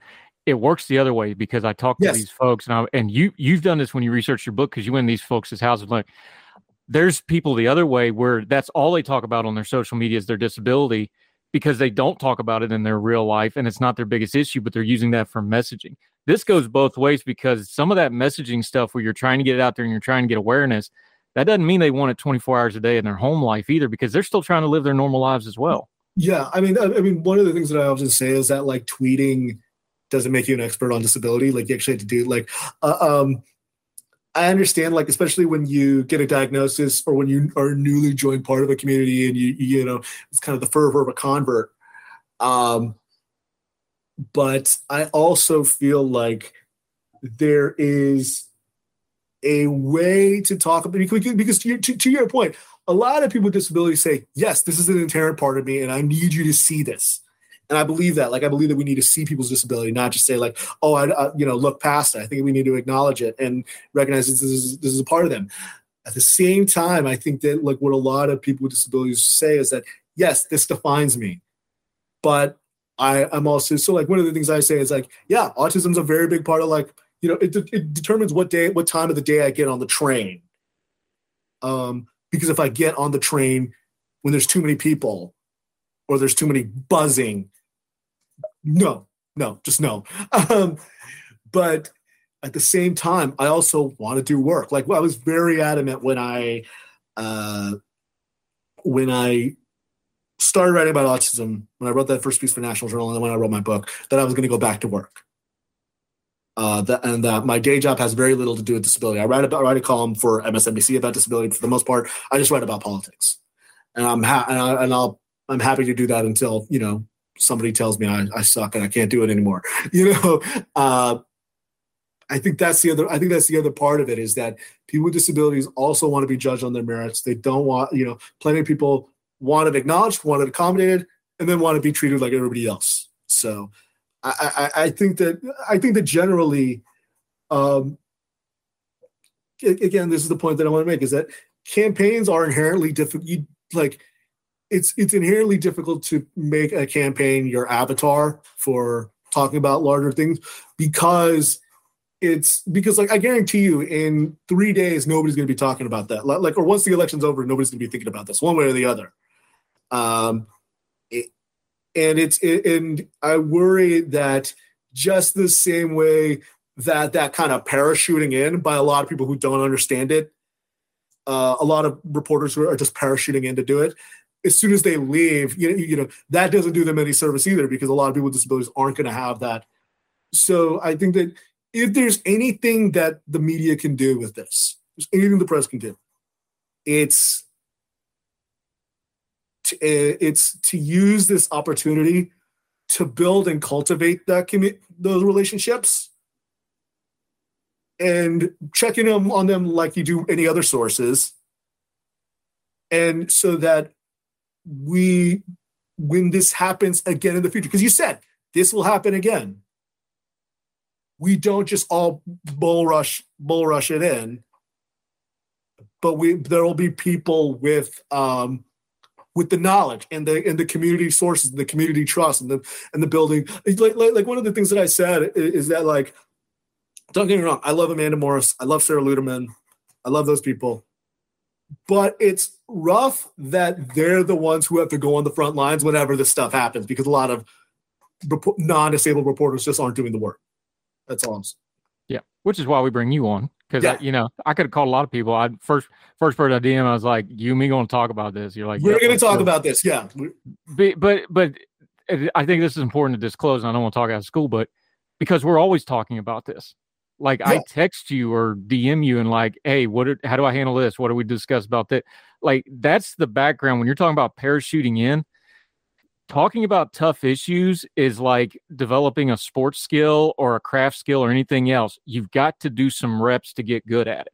Yeah, and if we're going to talk about these tough issues, we can't just parachute in on it. You need to have some contacts that have disabilities. You need to have those perspective things. And that's something we work really hard. Sometimes we fail. We say we're wrong and we're wrong on our show. But this isn't something I just woke up this morning and said, I'm going to cover disability. I've been doing it. And you've been doing it. And that's important.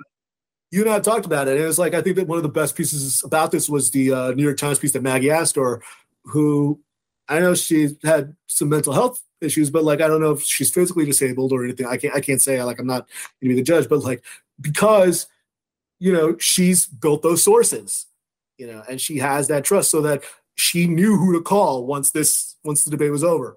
So if there's anything good that could come out of this, it's reporters building those sources, so that, and building, just like you do in cultivating any other beat, so that when this stuff comes up again, we're not having this frenzy that really just, my whole feeling when this whole thing happened was, and my feeling about this is like, whenever disabilities in the news, I'm like, again, and I think I've tweeted that, just like seeing how it's being discussed, and I'm like, we're doing this again, Yeah. So I think if there's anything good that comes out of it, I hope it's that. Yeah, we learn about people when you have a viral story like that, when you have a crisis like that. You saw who was scattershot and didn't know what they were talking about real quick, and those are the things you need to mark and pay attention to, and then figure out who does know, because whether they did their homework in crisis, because they don't have time to go look it up. They just got to react to it. That's why I'm talking about. You don't have to be a reporter for this. Like, just as a news media consumer, this is what you should be. You should have a basic working knowledge on certain things, so that you don't get sideswiped and you lose your bearing and don't know where to go on a tough story. And then, by the way, you notice I didn't do this show yesterday, the day after it happened. I waited a day. Why? Yeah. No, I wanted to put my own thoughts together on it, even because I had a strong reaction. I'm like, nope, I'm going to wait, let it breathe, then we'll talk about it. That was the thing because I knew I had a strong reaction to it. And what I did is I kind of cooled down. And then what I did is I listened to people who I know are more knowledgeable about me. A lot of people because like my dad, God bless my dad, he, he says like, well, you're kind of an expert about this stuff. Like he was talking about this when I was back home, not about this, but about something else, this disability stuff. And I was like, and it was funny to me because it was just like, God, I am not I wrote a book about it, but like, I still try to read as much as I can and consume as much as I can about it. And that was why I was real glad that you gave me a day, and I tried to read as much as I could and listen to as many people as I could. And I think to your point, like there was missed opportunity after missed opportunity. I want there to, and if there's anything good, but if there's, again, this is my Christian school upbringing, what man intended for evil, God intended for good. If there's anything good that comes of it, I hope that it's that more reporters build sources or see people with disability on the news media talking about this, and then know, hey, I know I should probably call Maria Town, or I should call Rebecca Coakley, I should call Julia Bascom, or I should call, any of these other people, any of these other folks, or Andrew Pulrang, or email Alice Wong or something, So.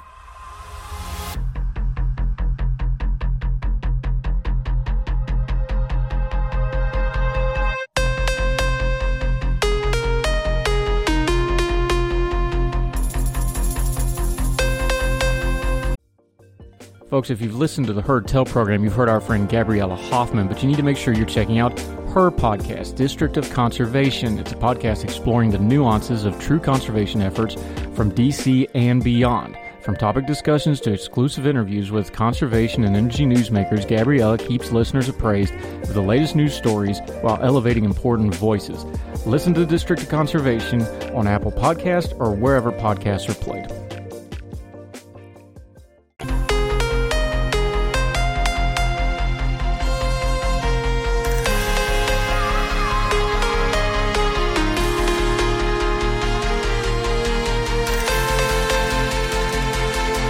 Eric Garcia, that's why we talk about this tough stuff with you, man. I appreciate your insight. Another tough topic. One of these days we'll just talk about ice cream or something. We just did pie with RJ the other day. I'll get you on for something easy for 10 minutes.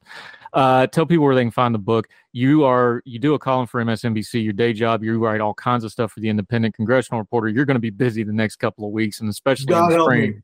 Enjoy your Christmas, because that might be the last time you breathe until probably April or May. No, I'm looking forward to it because, like, my mom, I talked about this. My mom, like I say that, like, my mom worked at Macy's, for a long time, and so like I knew from like middle of November to like the beginning of January, I wouldn't see my mom that much, like a lot, just because she was making everybody else's season merry and bright while she was busy, and But now that she's out of the retail business, I get to spend Christmas with her, so I'm looking forward to that.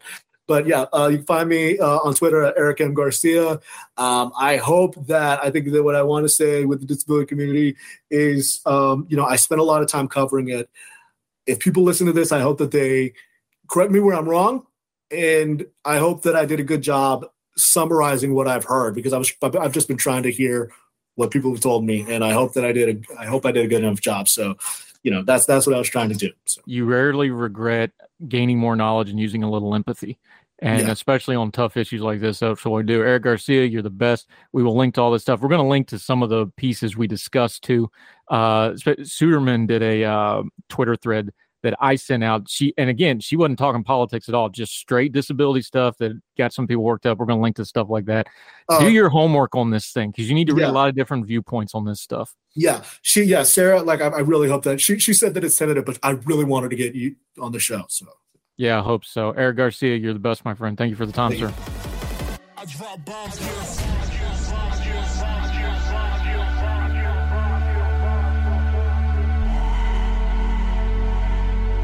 Now let me see you go off like a bomb.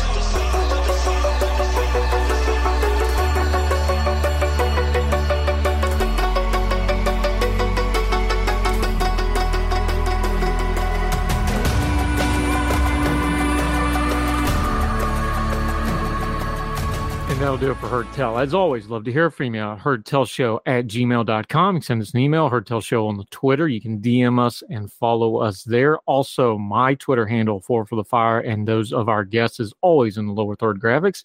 If you're watching on the YouTube, if you're listening on the podcast, there'll be links for you to follow both the writing of the folks we have on and us and our social media. This only works because you listen, and we so greatly appreciate you. So wherever you are, across the street or around the world, we hope you and yours are well. We hope you are well fed. We can't wait to see you again for more Heard Tell. Welcome back to Heard Tell. Okay, been a minute since he got on here, but he jumped all on me on Twitter over pie. So I was like, well, that's good time as in bringing back RJ Lehman, good friend of ours, the International Center for Law and Economics. He does all kinds of other things, but we're going to argue over pie, my friend. I'll take apple. You can have the field. The floor is yours, sir. Well, in fact, I am wearing a lime shirt. I know people listening on audio can't see this. This is a very Florida thing you're doing. Yeah. So to celebrate the key lime pie, which is, I have one that I do like better, but I go key lime pie. If key lime is your favorite pie, I can't argue with that. It's definitely top 5 in any list. It's got the perfect balance. You got a good graham cracker crust. I'm not a short crust guy. Graham cracker crust contrasts with the brightness of the key lime and the condensed milk, and then a little. You can go either way. You can go meringue or whipped cream on top, and it just comes together in the perfect combination. I think pie is a good platform. You can use pie and good crust to make so many different kinds of things. Cake, cake is there's a frosting delivery mechanism, and that's its best purpose. Otherwise, cake is kind of bland, kind of dry. Pie can be everything. Yeah, delivery mechanism is the good term for it. Here's I'm not a huge sweet guy anyway. My daughter's a baker. She can bake anything. I'm not a big sweets guy. I'm really not. Mm-hmm. Nobody's ever said as American as key lime pie. That's true. That's true, but that's because they don't understand that Florida is the most American state. Oh, here we go with it. I sat through that debate last night, but let's talk about that some other time. Let's stick to pie here. Look, apple pie is just let me throw you some background here. We actually had apple trees where I grew up yonder. We had several of them. My great grandfather put those in, grafted them. In fact, the one in front of the house is still there. It actually has 3 different kinds of apples on it because he grafted them, but because it's got 3 different apples, none of the 3 are particularly good, to be honest. But the deer like them. But those transparents right in front of the house, and we've lost a few of the trees to storms and stuff over the years. Those transparents, man, you don't want to eat them off the tree because they got a little tart to them. But by the time you make apple pie out of them bad boys, and Mamaw made some apple butter out of them bad boys, you're talking now the eating sweet apples, you got to get a little bit of a tart apple. So when you sweeten it up, it's got that balance. Sure. And then whether you do regular pie or you do Dutch where you do the crumble, I can handle either. You want to get real funny and do the strip things with the crisscross. Look, we're poor folks. Just put some crust on there and poke a hole and let's go. Yep. Get a little ice cream on there. Yeah. It's just perfect. It's tart. It's sweet. You get a little ice cream on there. I'm not a biggest sweet guy, but there's a reason we say as American as apple pie because it's just perfect. It's a good balance of elements as well. I'm not going to denigrate apple pie. You serve me a good apple pie on Thanksgiving, I'll be a very happy man.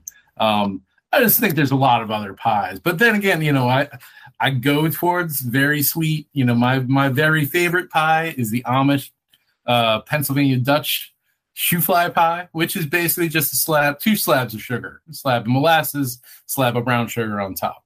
Yeah, the molasses, for people that don't know, molasses is very distinctive. Of course, something, Appalachian, so this is something very, indigenous to my culture.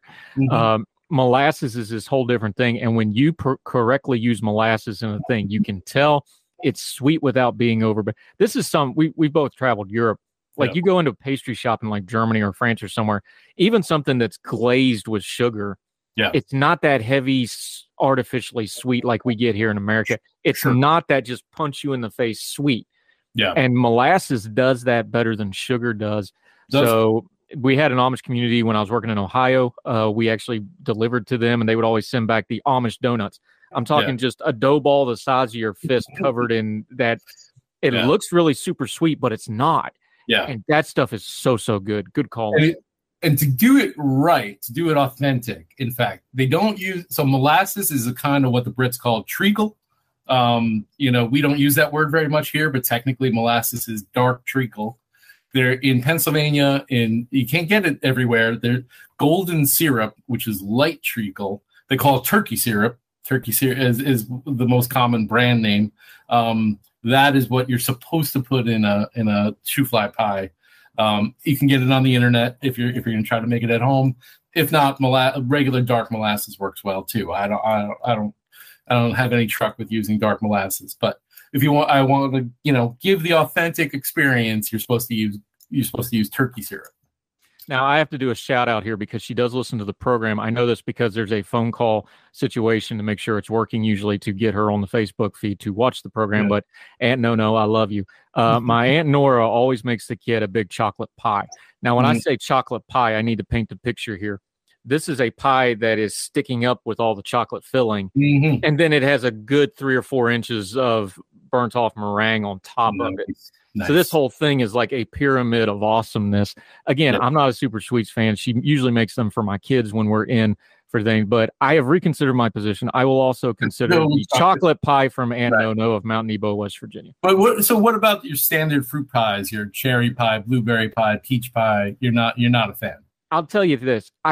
Blackberries are awesome unless you grew up rurally and actually have ever gone blackberry picking. Mm-hmm. Which is, I think, Dante's 8th or 9th circle of hell. When you're a little kid growing up in West Virginia and you got to go blackberry picking, understand these things are not normally on the side of the road. Right. They're out in some pasture on some hillside surrounded by thorns, some kind of wild creature that wants to kill you, usually a couple patches of poison ivy. Mm-hmm. Odysseus did not have to go through half as much as us kids growing up had to get blackberries. That kind of burned me on black. Look, number one, full disclosure here, I've got major GI issues, so I'm not supposed to have citrus anyway, so I got to be careful with berries anyway, so a little bit of bias here. I've never been a big berry guy. I know I talked tart and sweet. I understand the flavor profile. Y'all know how much I love to cook and food. I get it. Dessert-wise, I've just never been that much of a berry person, especially the really sharp stuff. Obviously, lemons and stuff you use with the flavor. I've just never been a berry guy. I just never have been. It's just personal preference thing. But I get it. I understand, berries and cream, you're already halfway to a pie right there. Mm-hmm. People go to brunches, a mimosa is basically a liquid berry pie. Let's just be fair with alcohol in it. I get it. It just ain't me. If you want a balance, good balance of sweet and tart, I think a really excellent pie is a strawberry rhubarb. Strawberry pie on its own, like a strawberry cream pie, even for me, that's a little too sweet, a little too cloying. Rhubarb on its own, some people really love it. It's tart, it's a little bit astringent, a little bit bitter, but you combine the two in a strawberry rhubarb, and that is you got all the flavors, all the balance right in one spot. Yeah, I get the berries because look, the key to food is balance, especially when you're putting something like a pie. That's one of the reasons I don't like cake. You actually opened up with this. I'm not a big icing guy, so if all I'm getting is icing when I eat your cake, then you've already lost me. And I get it, people like icing, but it should be the end note crescendo, not the first note. It's not a James Brown thing. Hit it on the one. If I'm getting icing first and that's it, you've already lost me. Yeah, pie, cake, confections, bigger. You got to balance those things out. And this is why it comes back to apple pie for me as being my favorite, because that thing just balances so well.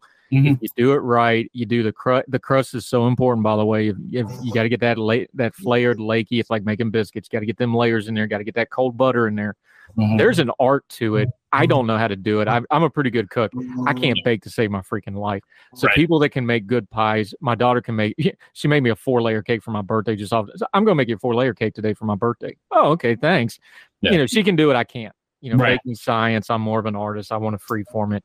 Yeah. I have infinite respect for people that can make a good pie. I'm being a little facetious saying Apple's the only one because I like to throw grenades on Twitter every now and then. But I really do believe I'll take apple pie, folks. You brought up one on your list that you put on Twitter. We'll link to his tweet, by the way. Sure. I do find rhubarb very intriguing because it really is more savory than sweet when it's handled correctly. Yeah. But people think of it as a dessert, like a rhubarb pie, but it really is a savory. Yeah, no, absolutely. It's it's a bitter root. It's got when it's cooked, it's got some tang to it, some tartness. It can be a good balancing agent. A good pecan pie where you add your vanilla and your salt, along with it, the saltiness of the nuts, and then obviously the butter and the corn syrup. That is also, I think, a pretty well balanced pie, but definitely a sweet pie. I don't have a problem with just getting punched in the face with sugar. Chess pie is another one similar to to shoe fly pie that's basically just a slab of sugar. Yeah, there's all kinds of, icebox pies where you just cold it and let it sit in the fridge. But pies are good. All right, this is fun. It's always good to talk a little food, buddy. We'll get you back when we'll actually talk some, internet regulation or something important that we need to. But RJ Lehman, let folks know where they can follow you and keep up with you. You're a great Twitter follower because you're like me. You're all over the place. You're talking pies and food and politics. Let folks know where they can follow you, where they can keep up with you, and what's going on at the International Law and Economics Center, my friend. Sure. I'm at Ray Lehman, RayLehmann, on Twitter, and my employer's at Law Econ Center. You can also get us at laweconcenter.org on the internet. We're real busy these days with stuff like credit card regulation and platform regulation and antitrust, which is always a exciting topic in the world of big tech. Yeah, I was reading through Kevin McCarty's list of things he wants to do. I got a feeling you and me going to be talking a lot in January and February, awesome. My friend. Yep. Always good talking to you. Good to see you weathered the hurricane, my friend. We'll have you back soon. RJ Lehman, thank you, sir. Thank you. Yep. Yes, sir.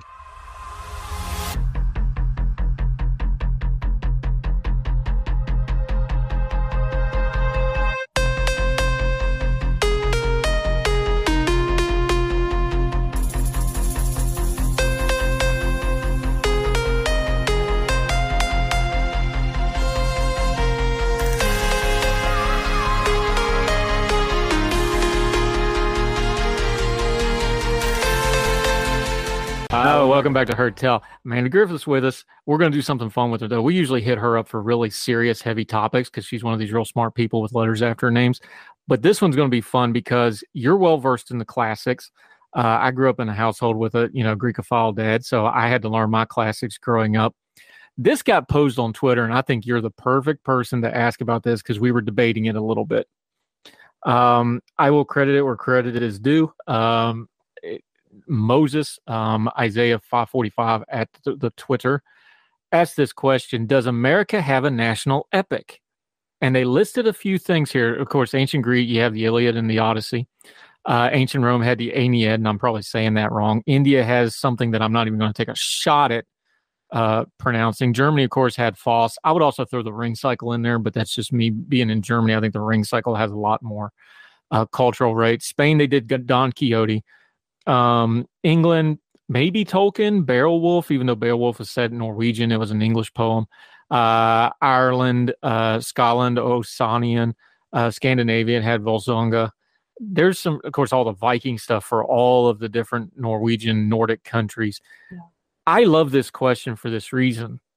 Does America have a national epic? Now, I have a couple goofy ones I'm going to throw at you first, but just off the top of your head, you're a classicist. You study this stuff. Her Twitter handle's Ajax because, Ajax, not the cleaning Ajax. Love him.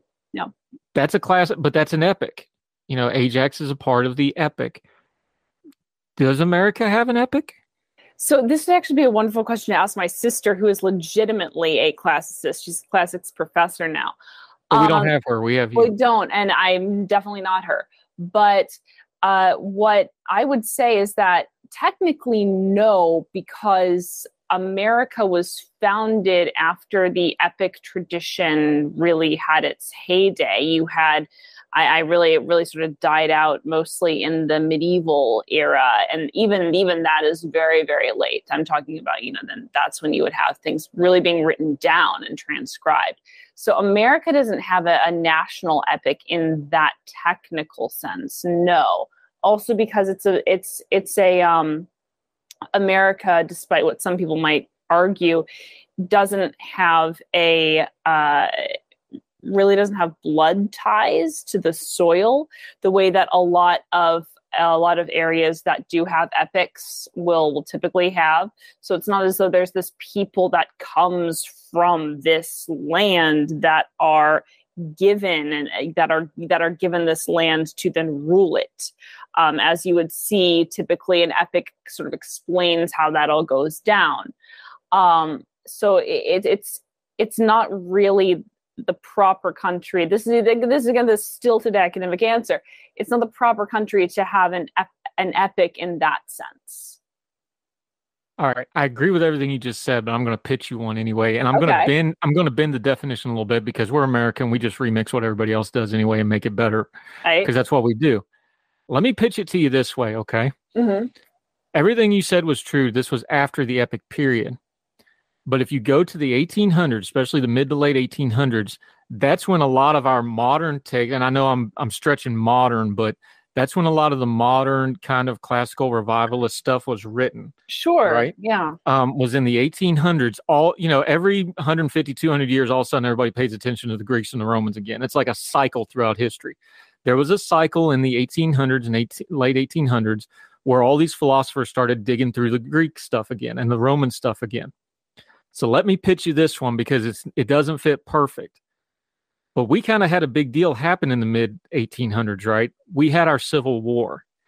And that is the one point in American history where all those divergent balls hit. Of course, it was inflammatory. We had, hundreds of thousands of deaths. We had just ripped the country apart.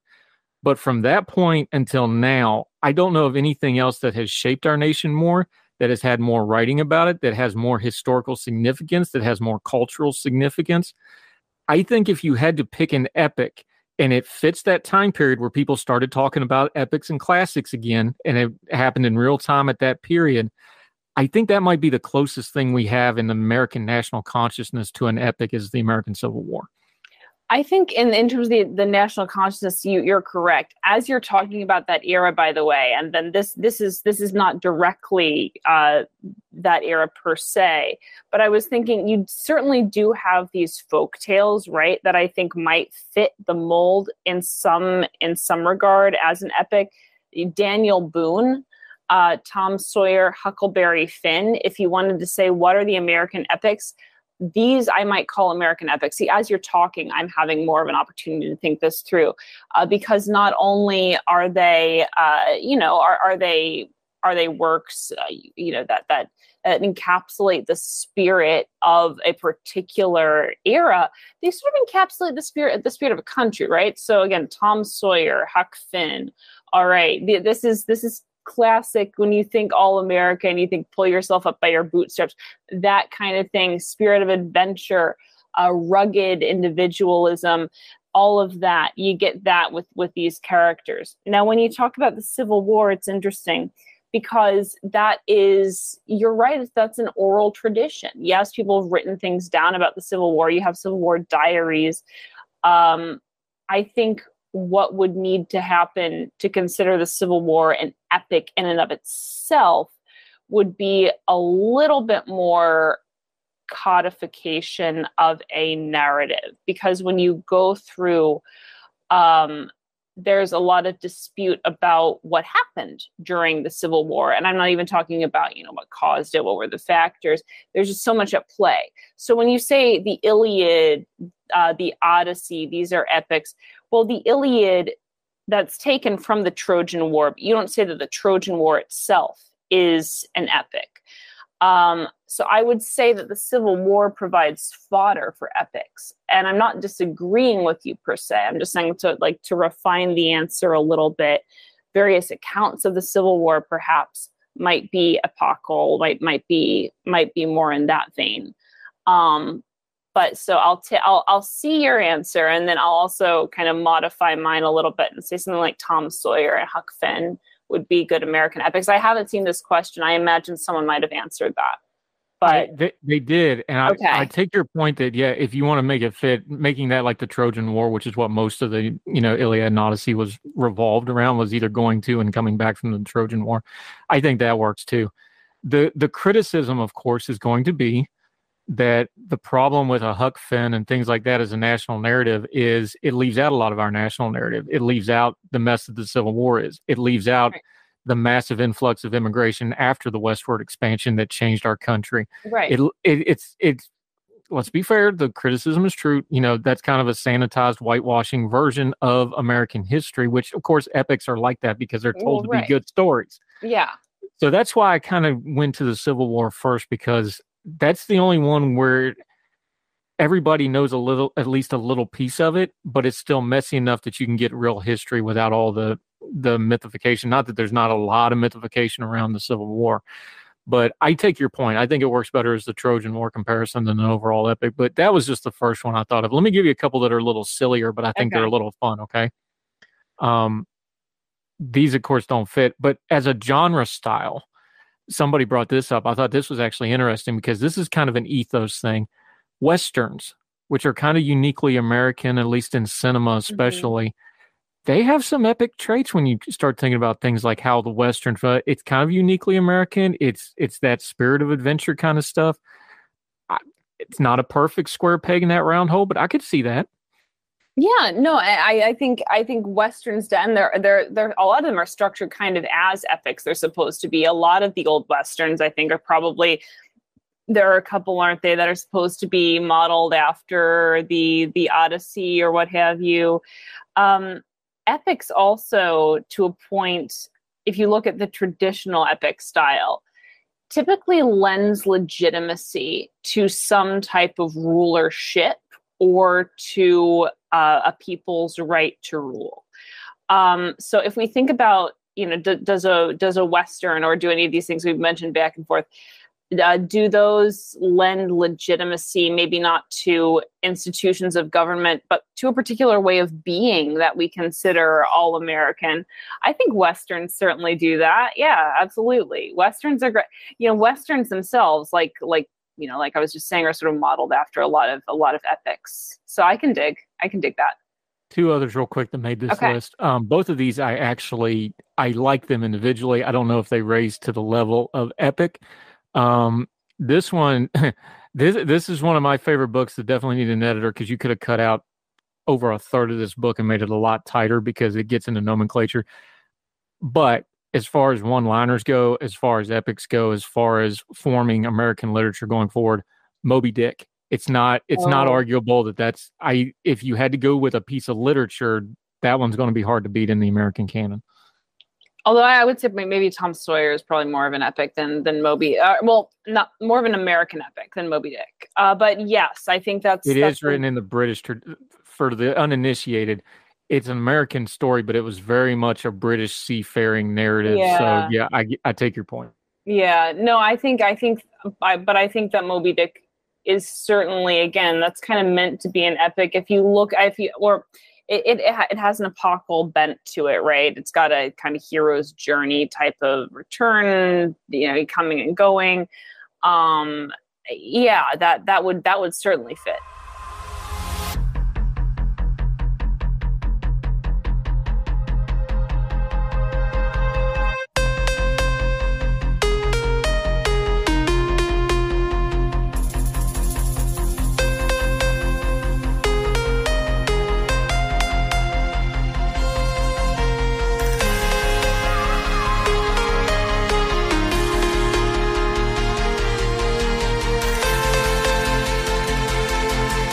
This one's a little more obscure, although people will know the one part of it when I say it, but probably a lot of folks don't realize it's actually part of a larger series.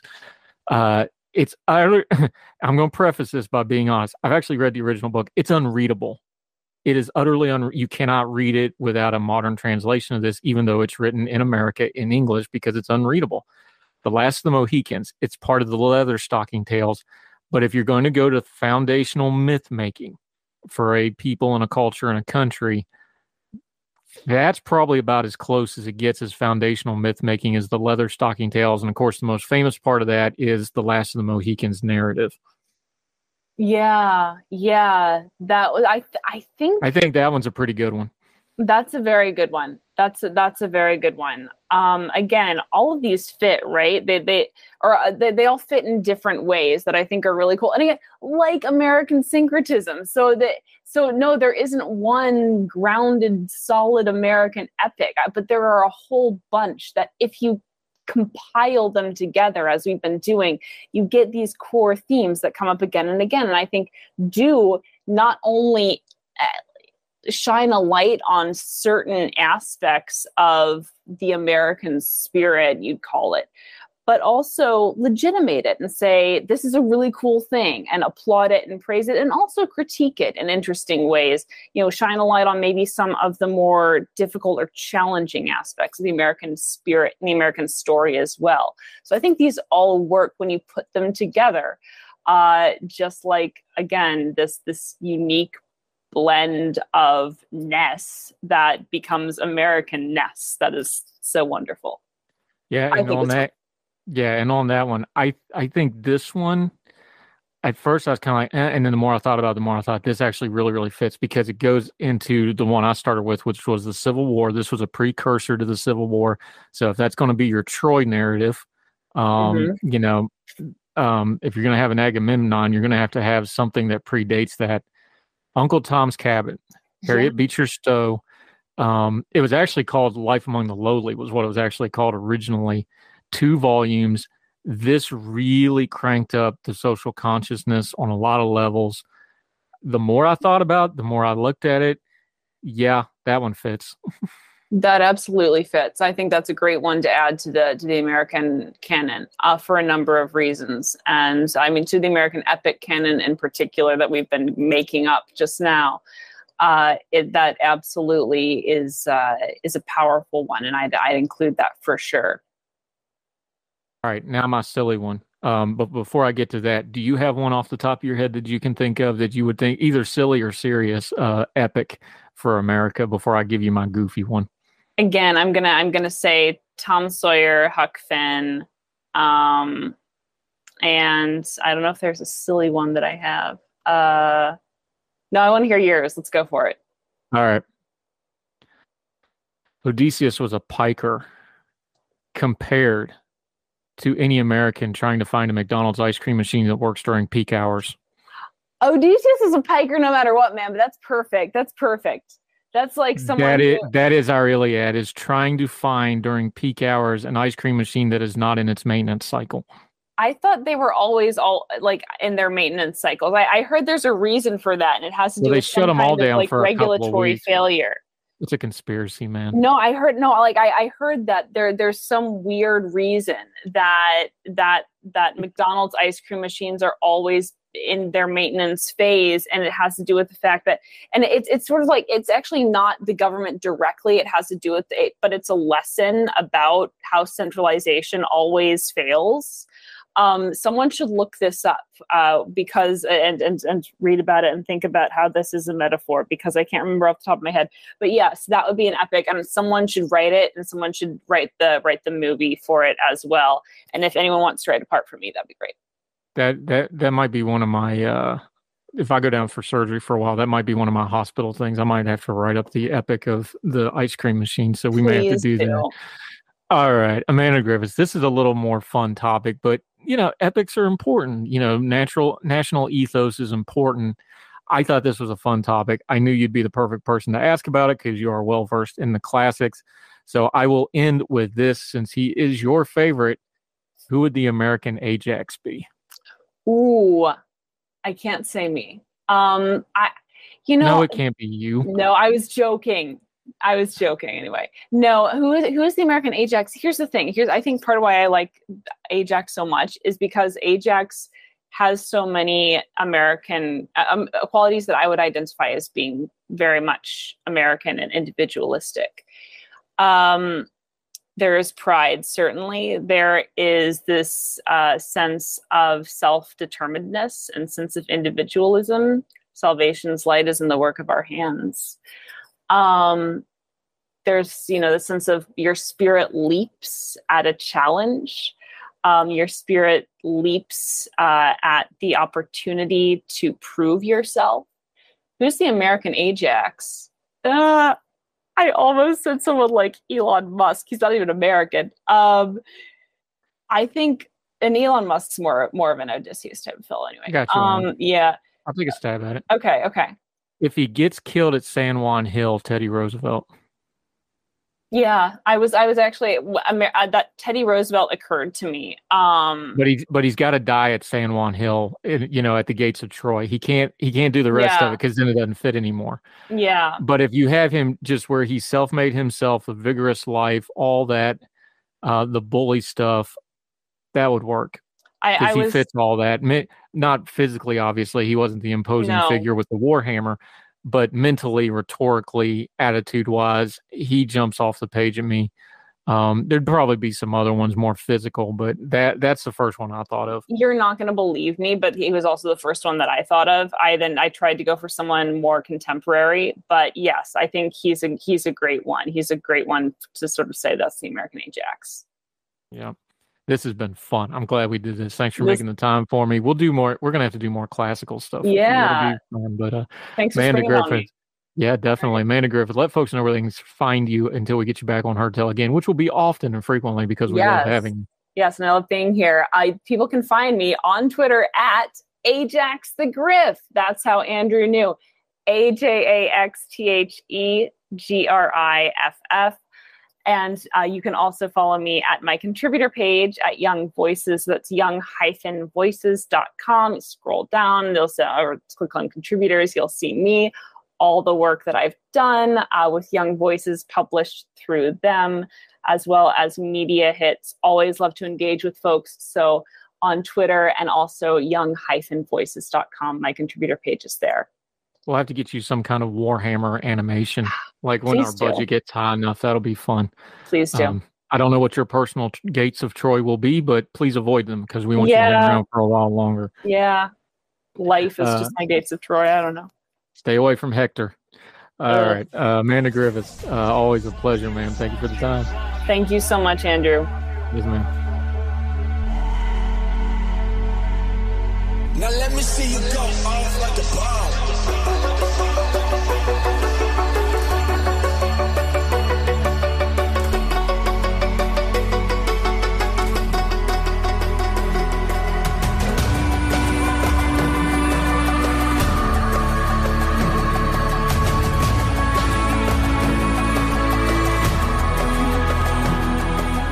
Welcome back to Heard Tell. Okay, this is going to be fun because I love when you can tie history and policy together into a current event and a current problem. We're going to do that right now. Neetu Arnold is joining us, another of our great Young Voices contributors. How are you, ma'am? Thank you so much for the time today. Yes, thank you for having me. I'm excited about talking about this subject. I am too. She's a senior research associate at the National Association of Scholars. That needs an acronym. I'm just saying. And she's the author of Priced Out: What College Costs in America. But we're going to talk a little policy here. You're in the Wall Street Journal. Great get. Congratulations. Still haven't heard back from them yet. I'm available. The title alone gets my attention on this. A Cold War program gets hijacked. We're going to talk about the National Resource Centers. Let's start big picture before we zoom in on the National Resource Centers, though. This is not a new phenomenon where we have Cold War programs, Cold War policies, frankly, Cold War thinking that has zombified and still lurches forward today, along with some government funding and the bureaucracy that comes with it, is it? No, not at all. And I think this is a perfect example of a program that was conceived under an emergency that has outlived its purpose. And again, with the National Resource Centers, they were founded as a Cold War emergency. This was in the height of the Cold War. Sputnik was launched by Russia, or the Soviet Union, actually. And at the time, Americans did not have sufficient language knowledge or science or mathematics at the time. And so there was a lot of interest from the government to educate Americans in foreign languages, in math, and science. And so that's how this program came to be. And so it was really about specifically for the National Resource Centers, it was about developing language knowledge and expertise on different areas of the world. So far, what I've said here doesn't sound very problematic. It doesn't sound controversial. But over the years, there's been a mission drift for these centers. And what I documented in the Wall Street Journal piece was that a lot of these centers are now focusing on issues that are either unrelated to national security or the topics are not that important and, in fact, sometimes malicious. Yeah, Neetu Arnold joining us. It hits me, staying big picture for just a second before we get into the specifics of the NRC. Everything you just said, you could swap out the Soviet Union and say China, because we've been discussing over and over again. It's like, well, China is so far ahead of us on the intellectual and academic front. They're putting out and you can pick whichever number you believe. So many more, scientists and so many more of the higher ed people than we are. So on the surface, this is not a problem that has gone away, but that's not what these things are actually doing. And it sounds good. Hey, we need to have more knowledge of the rest of the world. Absolutely. We need to have a strong academic core to pull things like government researchers, things like government diplomats. The concept is good. Where did the concept lose track of what's going on in the real world, especially as the world changed from the Cold War to the War on Terror era to now where we have real world things like the Chinese, where they're an adversary? Right. So I really think the mission started to change after the Cold War ended. And this was a problem that many of the scholars working at these centers realized, that once the Cold War ended, the mission of the centers also ended. And there was concern that many of these centers would close. And so in the 90s, the early 2000s, there was discussions of rebranding the centers to focus more on, quote, international education. Again, they thought that maybe people could learn more about the world. And there's not an issue with necessarily learning about different cultures or different customs, but its connection to national security is a little bit fuzzy. And this was the way to continue the importance of the program. And then, of course, after 9/11, there was increased interest, especially in Middle East national resource centers. And so, again, more government funding was pushed to those centers specifically. But again, there's so many people before me who have documented the bias of these centers. And after the 2000s, funding got cut to many of these national resource centers. But again, we've never really gotten rid of the funding. And my argument is that, well, it's time to cut federal funding for these centers. Yeah, me too, Arnold. Before we get into the problems, if it was a perfect thing that ran perfectly, which we know there's no such thing, especially when a government bureaucracy gets involved, what should they look like if they were functioning properly? Because it's kind of like counterfeit money. The banks don't teach people with counterfeit money; they show them the real money so they know what the counterfeit looks like. What should the real thing that works properly look like so that we know what these problems look like when we delve into them here in a minute? I mean, I think they should just teach languages, and they should focus on issues like security relevant issues to these areas, with devoid from ideological activism. And that's what I really document, that's what they're doing now, that many of these centers are promoting ideological activism, primarily progressive or left-wing ideologies. So there isn't even a balance. So that's what I would say. It needs to not be focused on ideological activism. Yeah, but this is the reason it's going to have the ideology in it. Let's be honest here. This is going to be a role, the jobs that staff these things. This is going to be very academically heavy. The academic institutions are already leaning to the left for the most part. This is going to be bureaucracy heavy. We know the people in the bureaucracy lean to the left quite a bit. It seems like an inherently built-in problem because, look, we talk about the system and the bureaucracy. Well, the bureaucracy is people. And when you're drawing from that pool of people, just demographically, I'm not even knocking it, just math-wise, that's probably what you're going to get for the most part, right? Well, I don't think so, actually. I think these centers back during the Cold War, during that time, I think there was a lot more objectivity involved in many of the people in the centers. Even if they had one particular view, they were able to teach these subjects without inculcating their own ideologies. So I think it is possible, but we've clearly devolved from that. So in the context of today, I would say it's becoming a lot harder. Why is that? So if it changed, was there a single... Now, obviously, the Cold War ended, so that was a major change. But, that was... Well, we're pushing 40 years on that now. What changed then that this has become more ideologically, to the left? Why did that change? Did the people change? Was it the circumstances changing? Was it a change in the funding system? What did it? Right. So I think some of it has to do with the people themselves and the normalization of including activism and left-wing ideologies in the coursework. And I think part of the reason is because of the New Left movement, which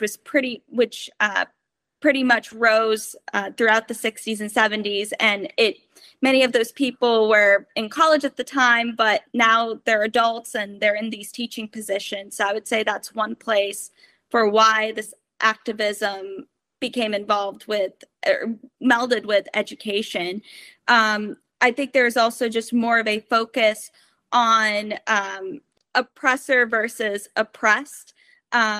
Those ideologies that have inculcated. And I think some of it also has to do with the funding. So at least for Middle East studies, what I can say is that they started to get more funding from, this is for certain centers, so this is not for all national resource centers, but for a center at Georgetown, for example, they were looking to foreign funders like those in Saudi Arabia, Oman, many of the other Gulf states, and they have specific interests. So I would say some of that would affect at least what the centers would teach, though I would say nowadays the countries don't necessarily need to tell the centers how to teach these subjects or what views to promote, because the faculty will do it on their own.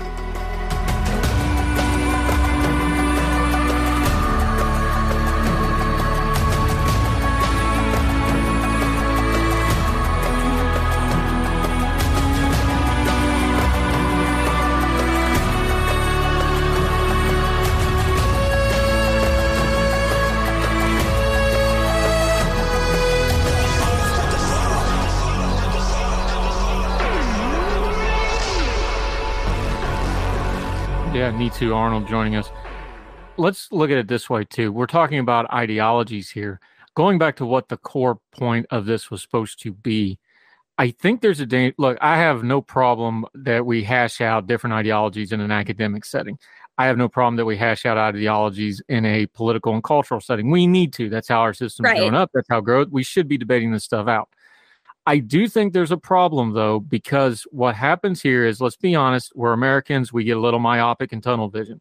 We tend to see everything through our American filter. And some of these things, some of these ideologies, some of these culture type issues, they don't apply when you start talking overseas, and they don't apply when you talk to other countries, because other countries' struggles aren't the same as ours. Their cultural struggles aren't the same as ours.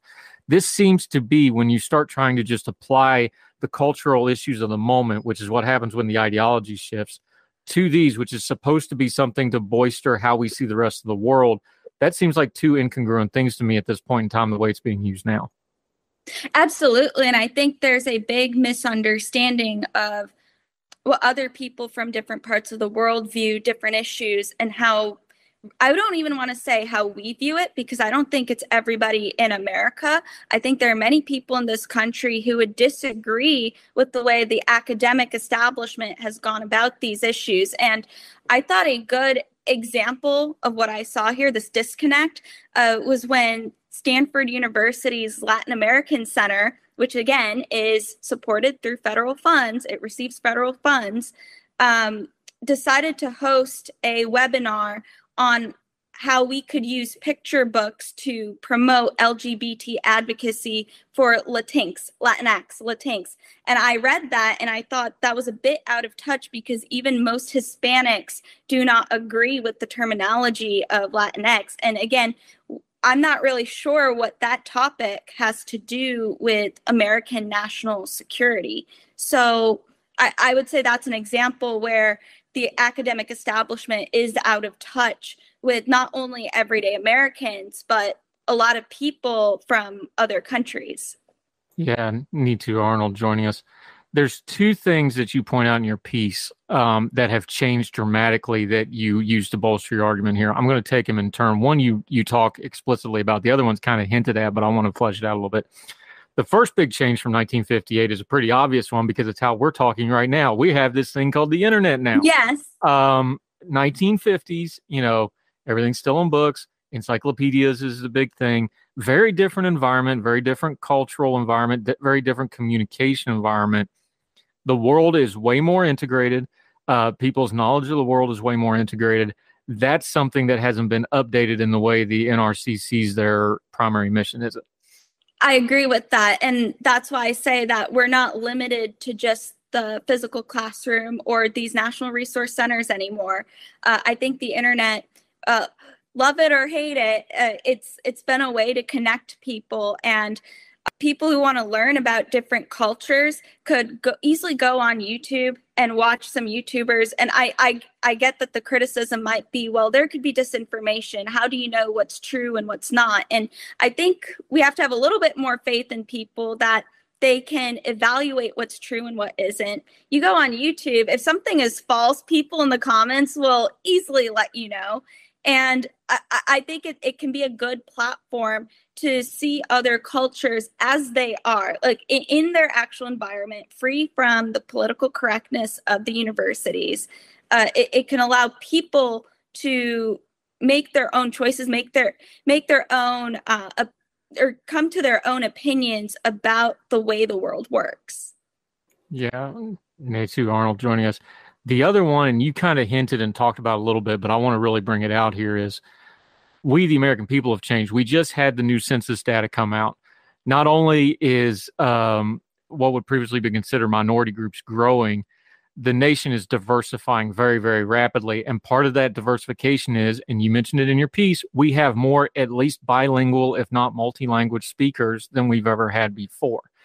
You mentioned a couple of other places, the Education Department's Language Resource Center. The Pentagon's Defense Language Institute is considered an elite institution for decades. They're very good at what they do. It seems to me that there should be some recruiting of them. This could also fall into where we talk about the visa situation, where we get some of these folks into our country that can do these sorts of things. There seems to be multiple ways to address this, especially with a diversifying country, lack of a better term. We can do some of this in-house now, can't we? Yes. And again, I want to bring up some numbers here just to provide more context. So we do have more bilingual speakers in this country than ever before. In 2018, 67 million people were speaking a second language at home. Some of these languages were Hindi, Chinese, Arabic, which are all languages deemed critical by the Department of State. So I want to bring this up again. 2018, 67 million bilingual speakers. This is compared to 2000, where we had 47 million bilingual speakers. So 20 million increase. I think we could draw upon these individuals. I think of people like my parents who are native, or they have native fluency in Hindi. And if you paid them enough to work in these positions, especially during dire times, there would be many people in my community, in other bilingual speaking communities, who I think would easily take that job. So it's just about paying them enough, and the incentive structures should be there. But we're not in this dire situation of the 1950s where we don't have the internet, we don't have that many bilingual speakers across the spectrum of the various languages that exist. We have a lot of options nowadays. So I think the National Resource Centers, they really rely on the narrative that if we got rid of these centers, if we got rid of the funding for them, that we would be thrown into this knowledge crisis, which I don't think that would be the case.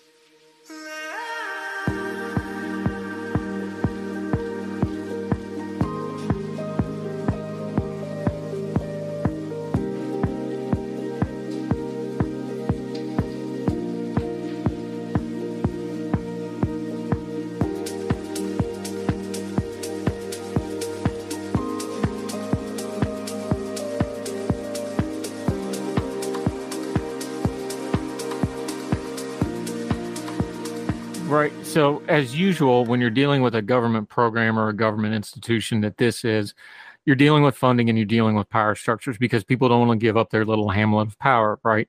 I don't want to put anybody out of a job. That's not what I'm saying. It seems like there's some redundancies in these centers. Like we said, there's some other things we could step up. There's other things that overlap and can take the burden on them. It's easy to just say, let's eliminate something because, you don't have to do all the red tape and you don't have to write all the law, right? But if you're going to eliminate it, this does seem like a program that can be absorbed into other parts of government, either by expanding other parts of government, expanding where it already overlaps. This doesn't seem like this would be a giant gaping hole if we got rid of it. This seems like something that just needs to evolve to the natural next level to me. I think it's realistic to assume that we could cut funding or even eliminate the funding for national resource centers, and that's because we've already done it before. In 2010 or 2011, there were major cuts to Title VI funds, which is some of the funds for the national resource centers. I believe it was a 40% cut, which is major for federal programs. And my view is that if we could do it once, we could definitely do it again. And as you say, there are redundancies here. So again, either we cut the funding or some of those funds could just go to other departments. But there is no reason to have these redundant institutions, especially when they are not teaching things that are relevant to national security. Yeah, Neetu Arnold joining us. Let's go back to big picture where we started after going through, policy stuff and bureaucracies. You got to wade through a little mess to get through and people's out. Let's go back big picture for a second, because I think it's a fair criticism that the worldwide literacy of the average American is probably not where it should be, as far as, our place in the world, how the rest of the globe does things, how other cultures do things. I think that's a fair criticism. I am an American. I love my country, but I've also lived overseas, so I've got to see it from that side looking back in. I think that's a fair problem. What would be a good way to address this, not just bureaucracy-wise, because that's always going to get took over and you get mission creep like you talk, culturally, the way we deal with our social media, the way we deal with intaking information. We already talked about it. We have the internet. We can look up anything at any time instead of just, doing cat pictures and yelling at DC. What's some things that the average person can do on their own to raise their worldwide literacy, for lack of a better way to put it, which is actually the core value of what this was doing in the 50s was, hey, we as a country need to pay better attention to our place in the world. What can we do individually to just go ahead and do that on our own now? I mean, I would say, maybe this is just my view on this. From the people I've spoken with, I actually think they know quite a bit about the world, and there's a lot less understanding of the way things work here in America, whether that be the way our government works. For example, I work on student loans, the issue of student loans, and there are many people who don't realize that federally backed student loans, that's paid by the taxpayers. That connection isn't clear, and there's a lot of lack of understanding even about our own history in this country. Whereas I see a lot of people and they seem to know something about another place or the food of another culture, because we have a lot of that here in America. So I do think some of this just starts from, in K through 12 education, having better reading education. Part of learning about other regions in the world requires knowing how to read, and because you can read a lot of these things in books, on the internet, watching YouTube videos. I think YouTube is a great tool for this, where people talk about their experiences traveling to other parts of the world, and even people from other parts of the world will comment about their experiences. So I do think it's about having a stronger K through 12 education system and just more reading. Yeah, and I think this is one of those things where we bash the internet and we talk about all the kids are always online and stuff. Look, my two youngest are teenagers right now. I'm telling you, they're way smarter than I was, and they know more. And yes, there's a lot of silly on TikTok, but there's also stuff on there that piques their interest, and they go look it up and dig into it further. Cultural stuff. So I think this is partially a cultural change that, and our government is always slow to adapt to cultural change. But yeah, the generation coming up next, my kids' generation, they got no problem. If you tell them something, they go look it up and fact check you on the spot. So I think some of that might be coming. Just to put a cap on this, you wrote about the National Resource Center. We're going to put the piece up in the links. Wall Street Journal. Read the whole thing for yourself. She also has quite a few links in there that you need to click through. A lot of data on there. Read it. Make up your own mind, like we already said. Which would be the fix with this? Would this be a administrative fix with the bureaucracy? Would there need to be a piece of legislation? If we were going to pare down and or eliminate this and or fold it into other programs and somehow do it that way, what's the remedy here? Is it administrative? Is it legislative? What do you think? I think it's more legislative. That's what's been done previously, so I would think that's where the change would need to be.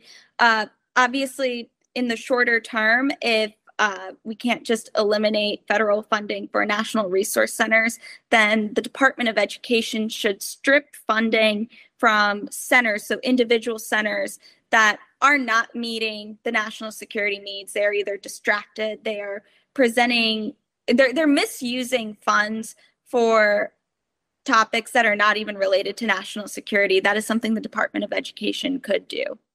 Me too, Arnold. I love these topics because there's so many of these programs like this that they kind of outrun their original program, and they just keep going and going. It's the old Reagan line about the closest thing to eternal life is a government program. Here we got one of them. Could be useful, needs to be looked at and dealt with. We appreciate it when you bring things like this to our attention. We'll definitely have you back. Enjoyed talking to you. Until we get you back on Heard Tell again, though, let folks know where they can keep up with you, what you're doing, what you're writing, and how they can follow you. Yes. Well, thank you for having me on. And to follow my work, you can either visit the National Association of Scholars website, which is www.nis.org.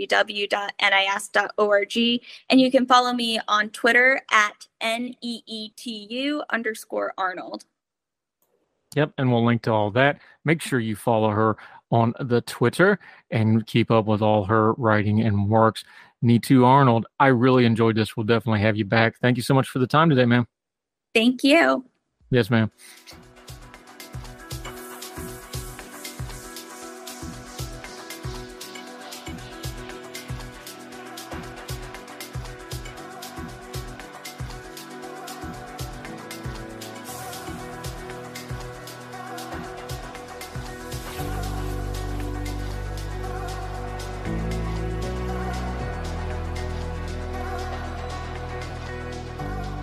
Welcome back to Heard Tell. I'm excited about this one.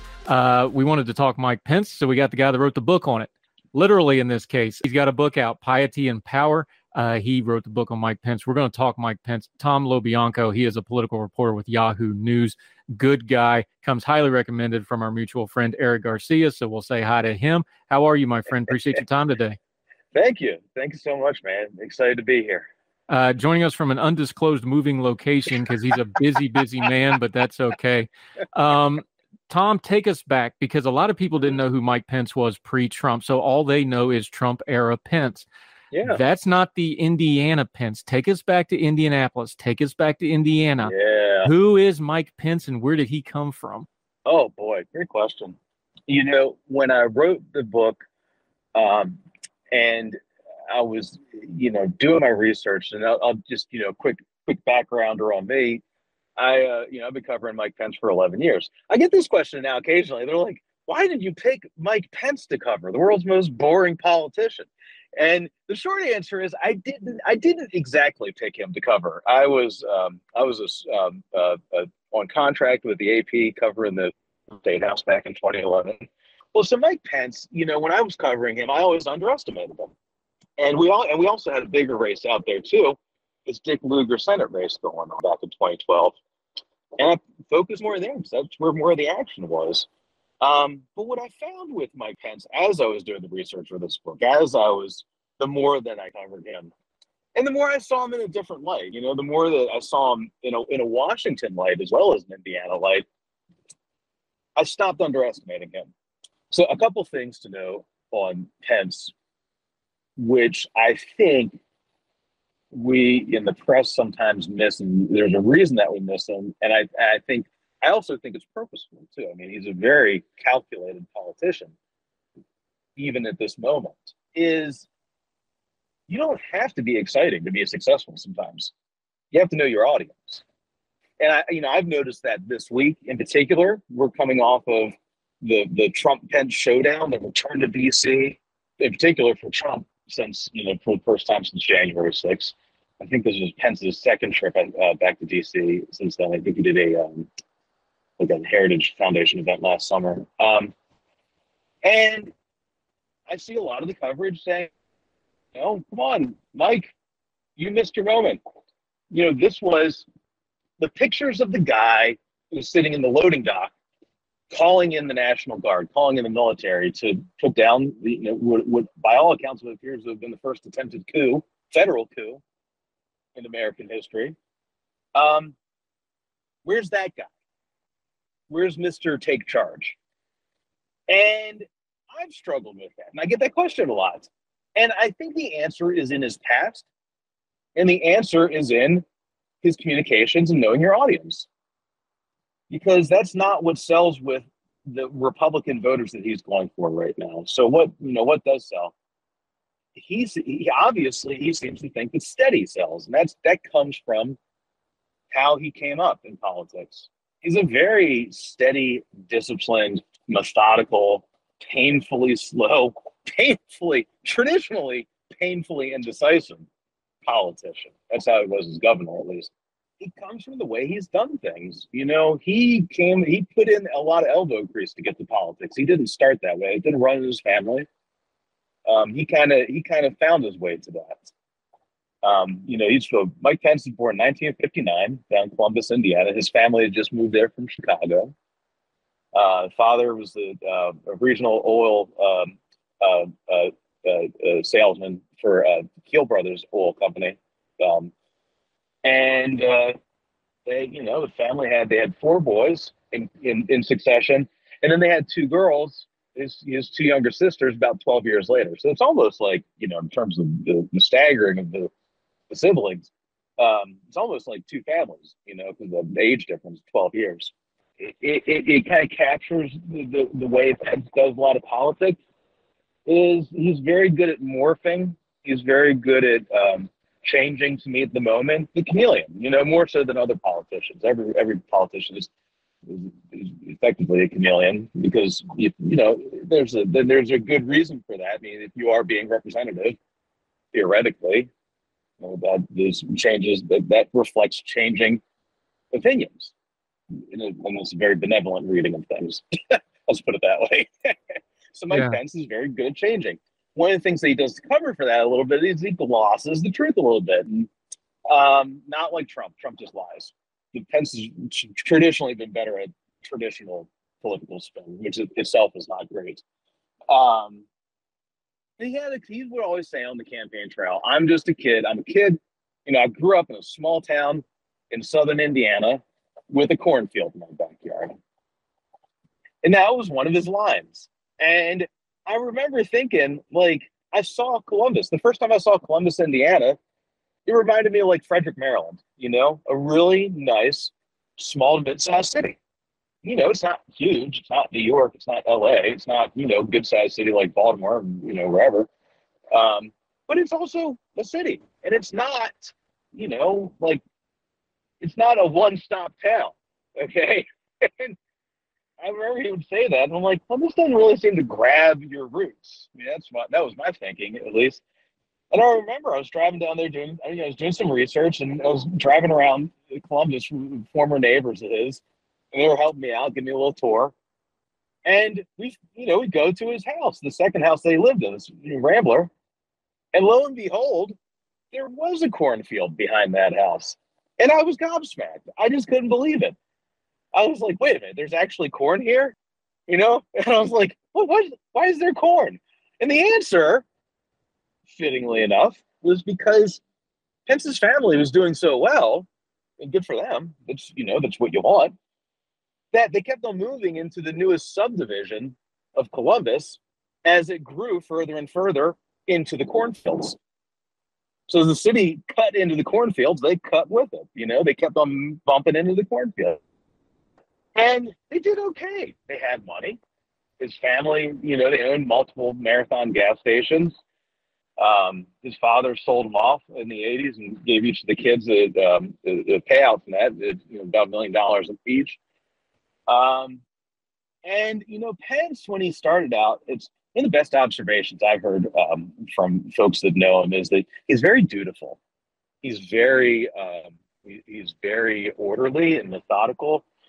And you can actually see that in the way he comes up. He attends a Catholic middle school, Catholic grade school down there in Columbus, St. Columba, and then transfers into Columbus North, the big public school later in the late 70s, mid-late 70s. And his debate teacher back then, his coach and teacher in middle school, I always talk about how wonderful he was at remembering things and wonderful he was at understanding and grabbing the details and repeating them back. And, anybody who's listened to a Mike Pence speech and, they're not exciting. And I've been listening to them for 11 years. They have not changed an awful lot. knows that he's very good at repeating things back almost verbatim. So that's kind of like how he approaches a lot of things. He's very directed. And, not getting too far ahead of ourselves here, you actually saw that on January 6th. And again, you actually see that in the title of his memoir that's coming out. So help me God. It's a reference to his duty to the oath of office. It's the same thing that his top advisor said in January 6th hearings. Mark Short, he chose his loyalty and his duty to the Constitution over his loyalty and his duty to one man, Donald Trump.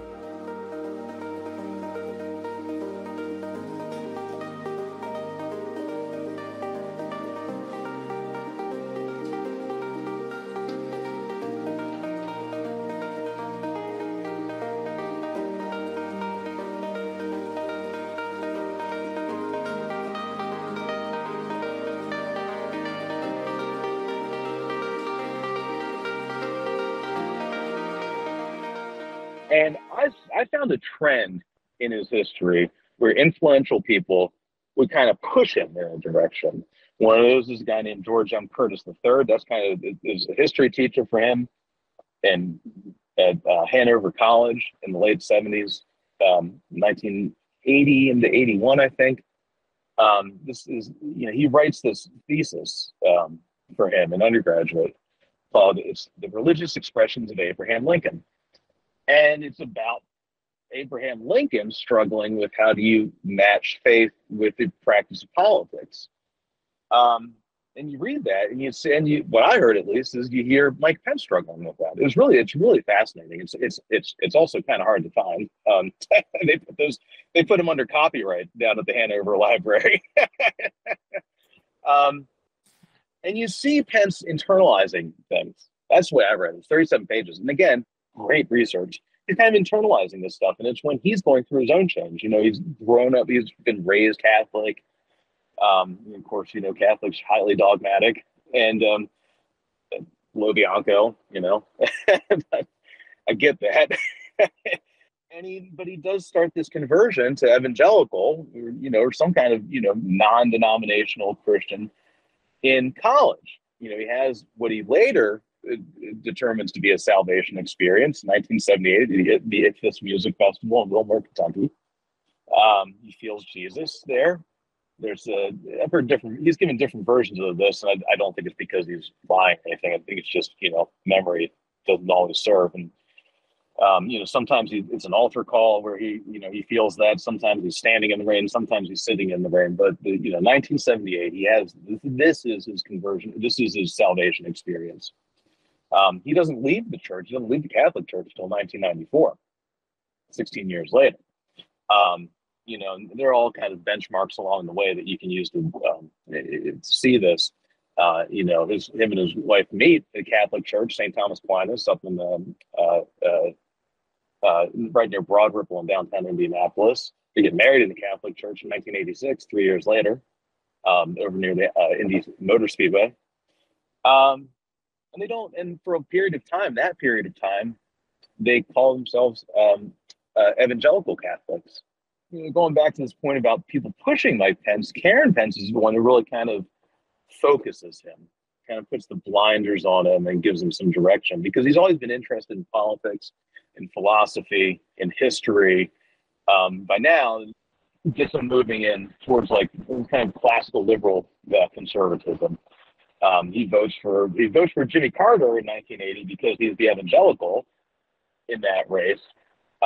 But he later says that he sides with Reagan after that.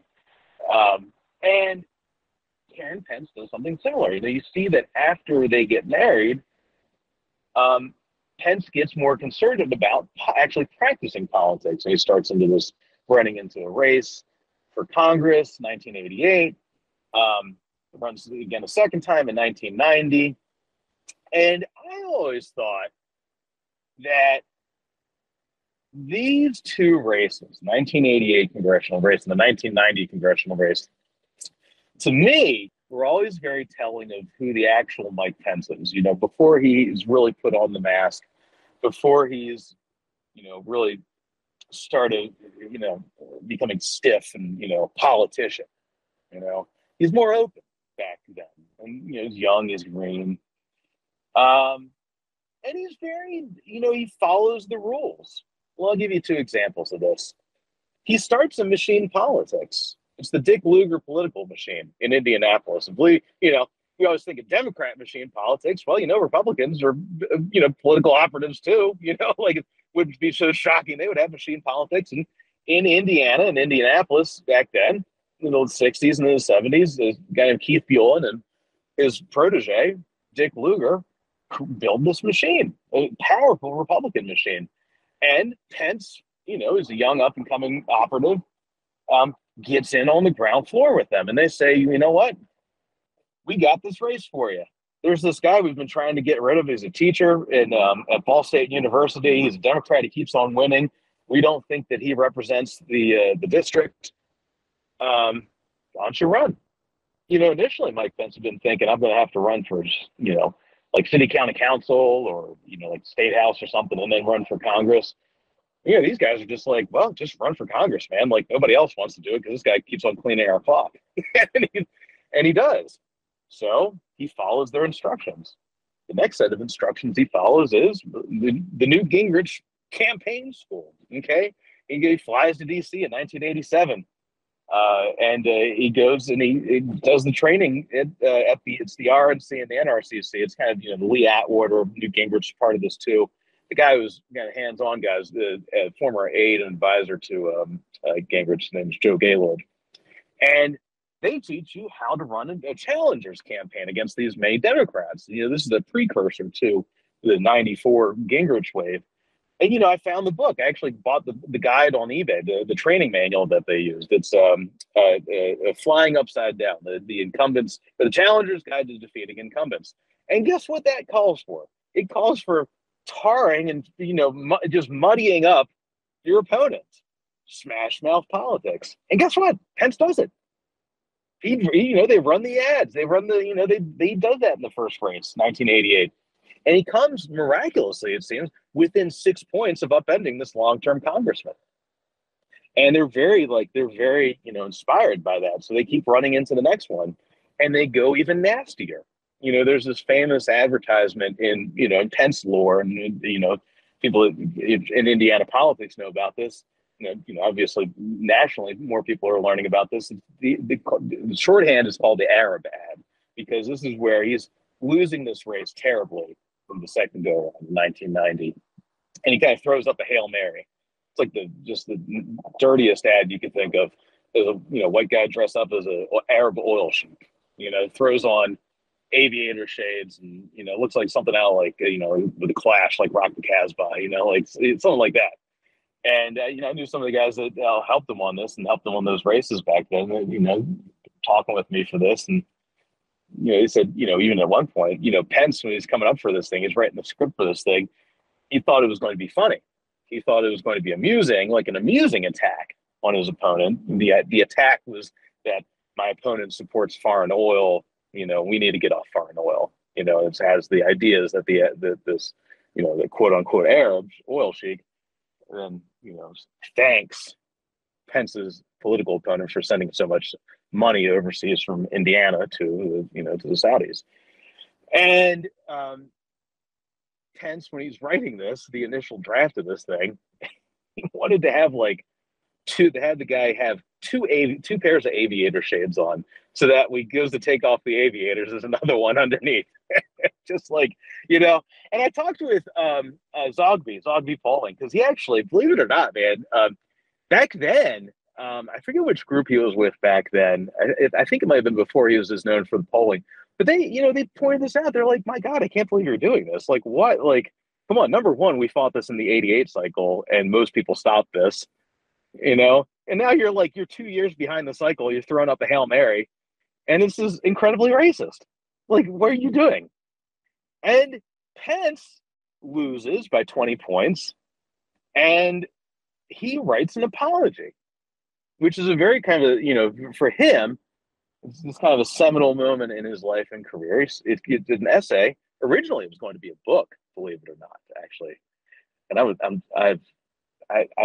man, boy, you got me going now, man. I got all these things I was like chasing for so long, and I kind of put them on the back burner. I totally forgot about it.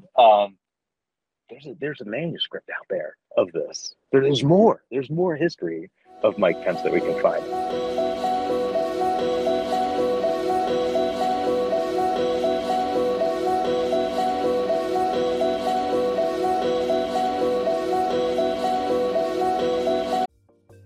Folks, if you've listened to the Heard Tell program, you've heard our friend Gabriella Hoffman, but you need to make sure you're checking out her podcast, District of Conservation. It's a podcast exploring the nuances of true conservation efforts from DC and beyond. From topic discussions to exclusive interviews with conservation and energy newsmakers, Gabriella keeps listeners appraised of the latest news stories while elevating important voices.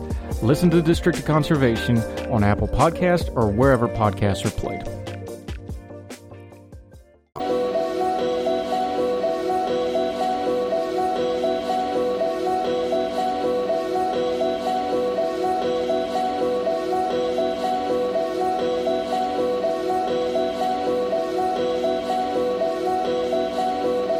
There really is, and I mean, I tried to find as much as I could, but there's so much more on him, and I hope that he'll reveal more of himself, because he is, he, as it turns out, has become an important figure in American history.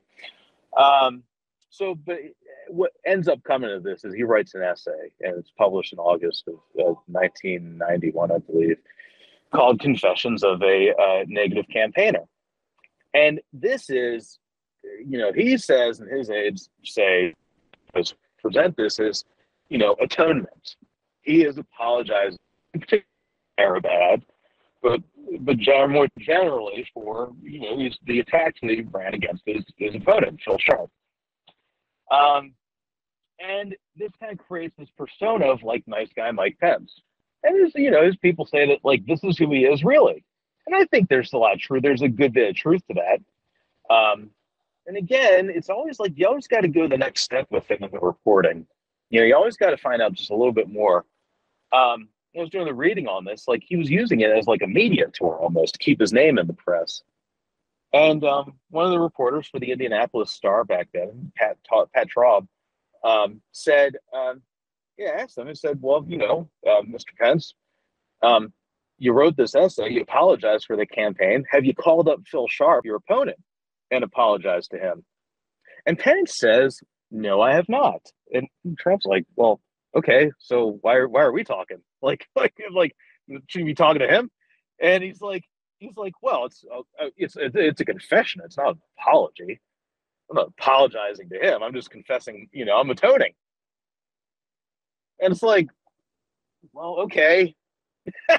Now they don't talk about that part, Mark Short doesn't go on the Sunday shows and say, well, it wasn't an apology. It was only a confession. I'm not even sure what the difference is myself. You only got so much bandwidth to cover these things. Yeah, there's some theological stuff that's really deep right there, but the long and the short of it, to get it into one or two sentences, is you can confess all you want to. If you want forgiveness, there's got to be some communication involved. So if you're not communicating, you're not really after forgiveness. You're after something for yourself. I didn't need to study theology for 20 years to know that part of it, but that's the long and the short of that one, I believe. Well, and you know what, man? This is clutch for understanding Mike Pence, because when you understand the faith and his practice, it's easier to separate out the politics, because in a very real way, he does not let his practice bleed into his faith practice bleed into his practice in politics. And I'll tell you a great little anecdote. From his 1988 race, Brian Streeter, who is a senior policy guy was a senior policy guy for him. He's over at American Enterprise Institute now. He was in college at Bible College up in Illinois. I think it was outside Chicago. I can't remember where exactly. Back in the late 80s, and he comes back to Indiana, and he's like 20s or late teens, early 20s, and his family says, hey, there's this guy that we know is going to run for Congress. His name is Mike Pence. He's looking for some interns. Maybe you could help him out. And basically becomes his driver on the 1988 campaign. And there are these great moments these two have in the car, just driving through cornfields out near Richmond, Indiana. There's actually, I forget the number of the highway. It's actually it's a famous highway. It's called like the Highway of Vice Presidents almost, because like there's so many vice presidents from Indiana grew up on or near this highway in this stretch from Fort Wayne. Dan Quayle's up in Huntington, Indiana, which is up at Fort Wayne, up near Michigan, down through Richmond, which is like kind of like a parallel to the Ohio border. And they're driving, and they have this moment. Pence is still, he's still figuring things out. He's still figuring out his own religion, his own faith, his own personal feelings almost. And he's talking with Streeter, who's versed in the Bible. And you Catholics aren't always versed in the Bible. You get like that modicum of separation from it, to say the least. And they're quoting verse to each other. And, he has like, I forget the exact verse. He has it like laminated in his glove compartment. And Ryan Streeter does like a pop quiz on him, asking him to recite the verse. And he does really well with it. Again, that methodical nature of Mike Pence, that disciplined nature. But one of the things that they're debating around this is, how do you practice the faith in the political arena? How do you keep yourself? How do you not lose yourself? I'm really glad you brought this up. I'm really glad you mentioned that, because like it's got me going now. It's got the wheels spinning. It's he's struggling with it, and you can see him trying to figure this out. And I think about that now because of all the struggling you see him doing in politics, and with Trump. How do you do the right thing?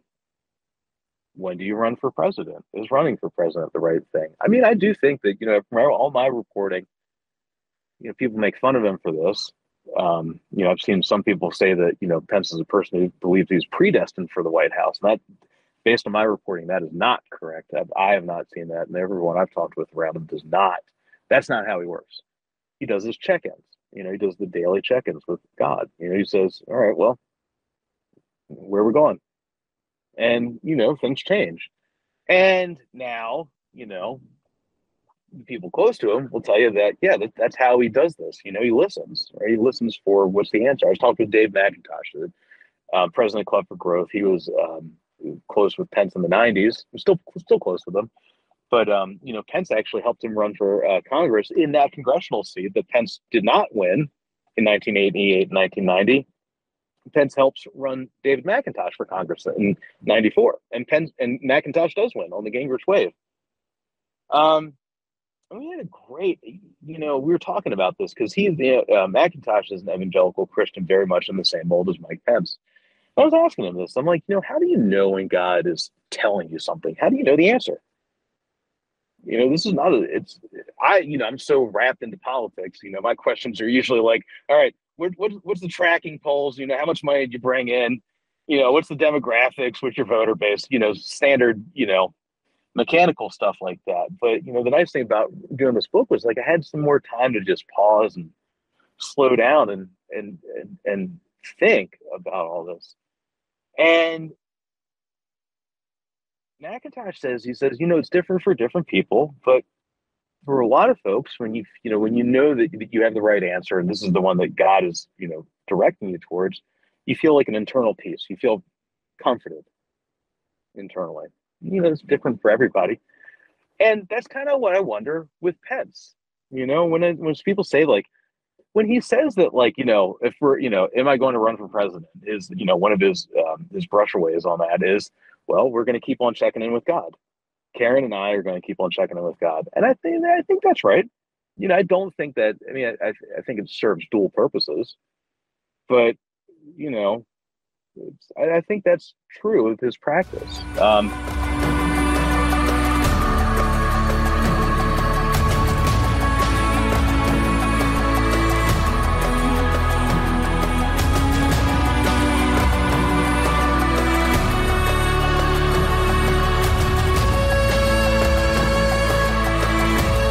Complicated, man. I'm still, I haven't thought about this in a while.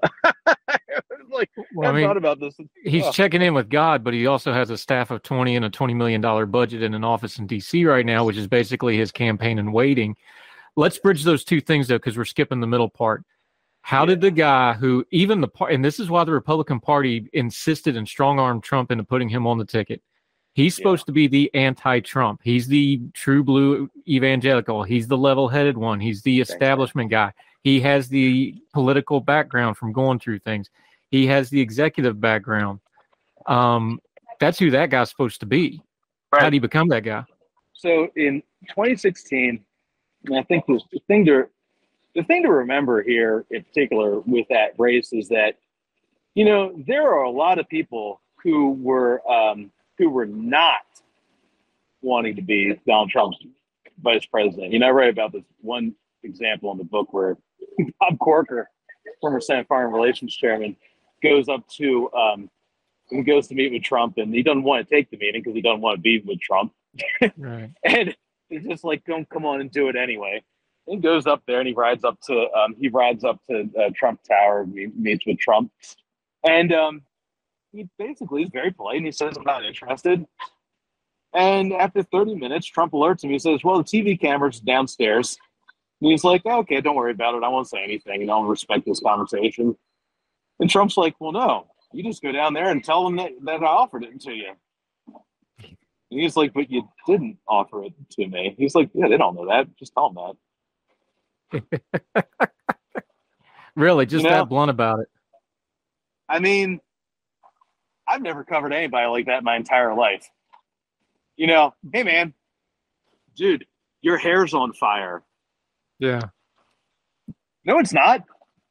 Yeah. You know, that's basically right. That's the ethos of that guy. It's really like, anyway.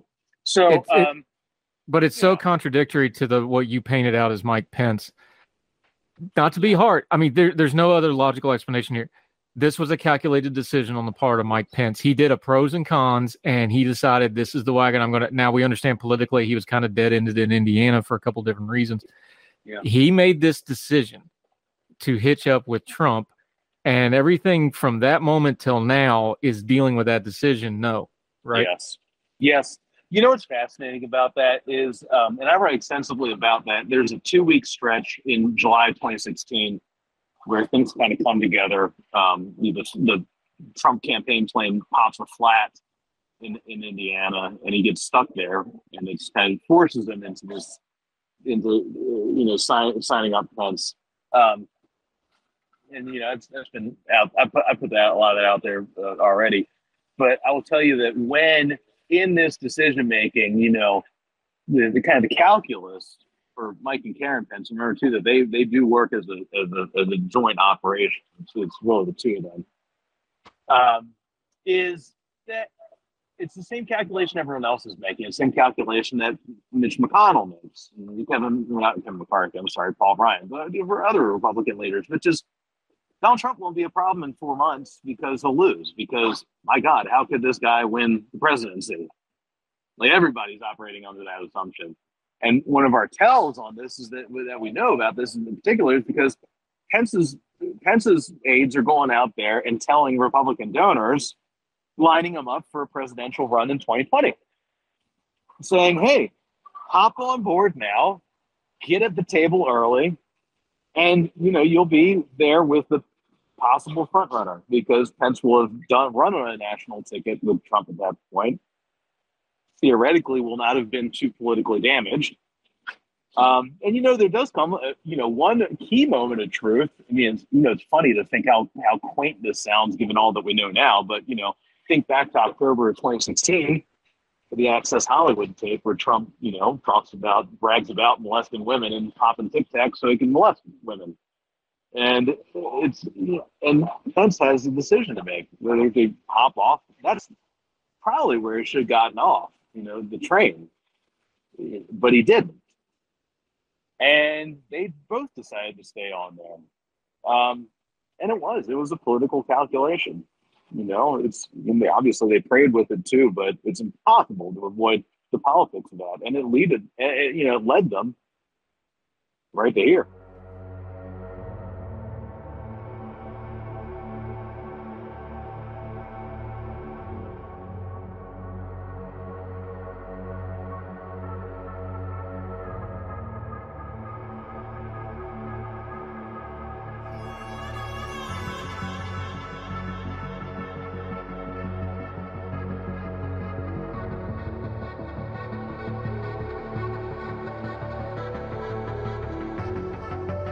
And here is, now we have another political calculation.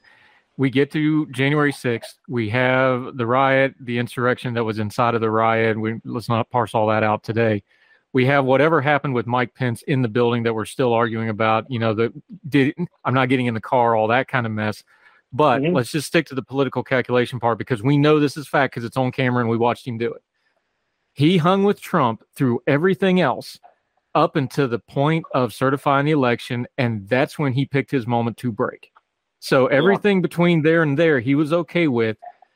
From the outside observer, and you tell me because you know more about him than I did, that was, I rode this to the absolute last possible moment I could, and then I stepped off. That's how it looks to me as the biographer, as the guy who knows him better than probably anybody else in the media.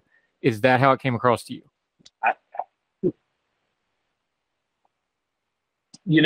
On January 6th, when he wrote that letter, and I remember, I was writing a story. I was in the middle of writing a story about that letter because it sounded like the guy that had been subsumed by Donald Trump.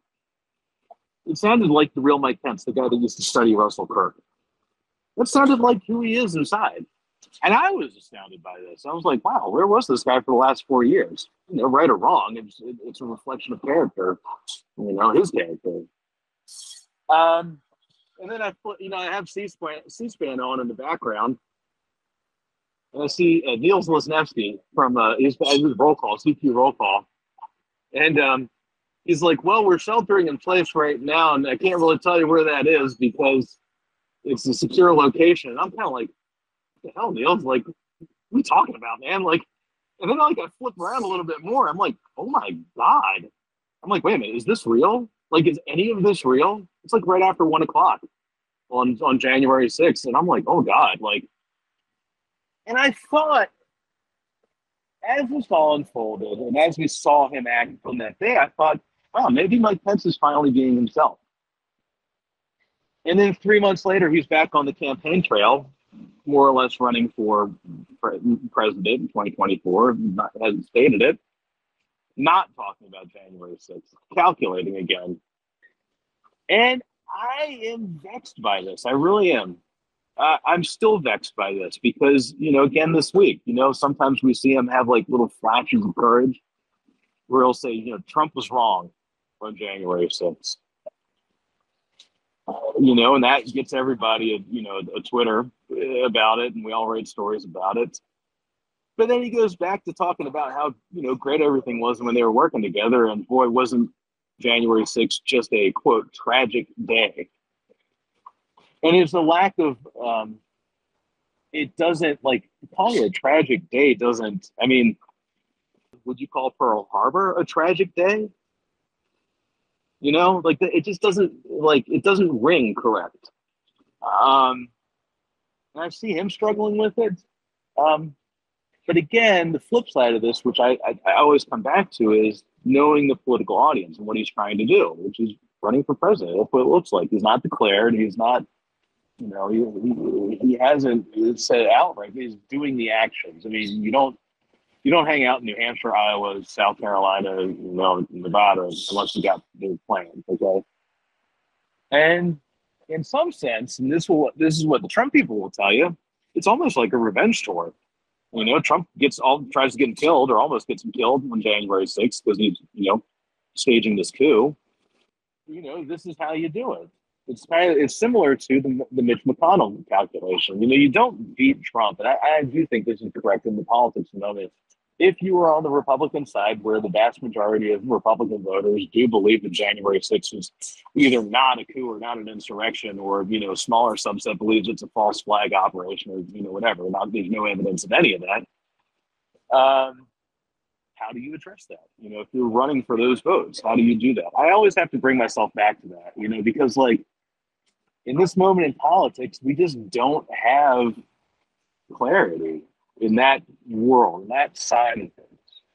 It's not, I'm sure there's a Democratic corollary, but I'm still awash in this right now. I'm having a hard time finding it.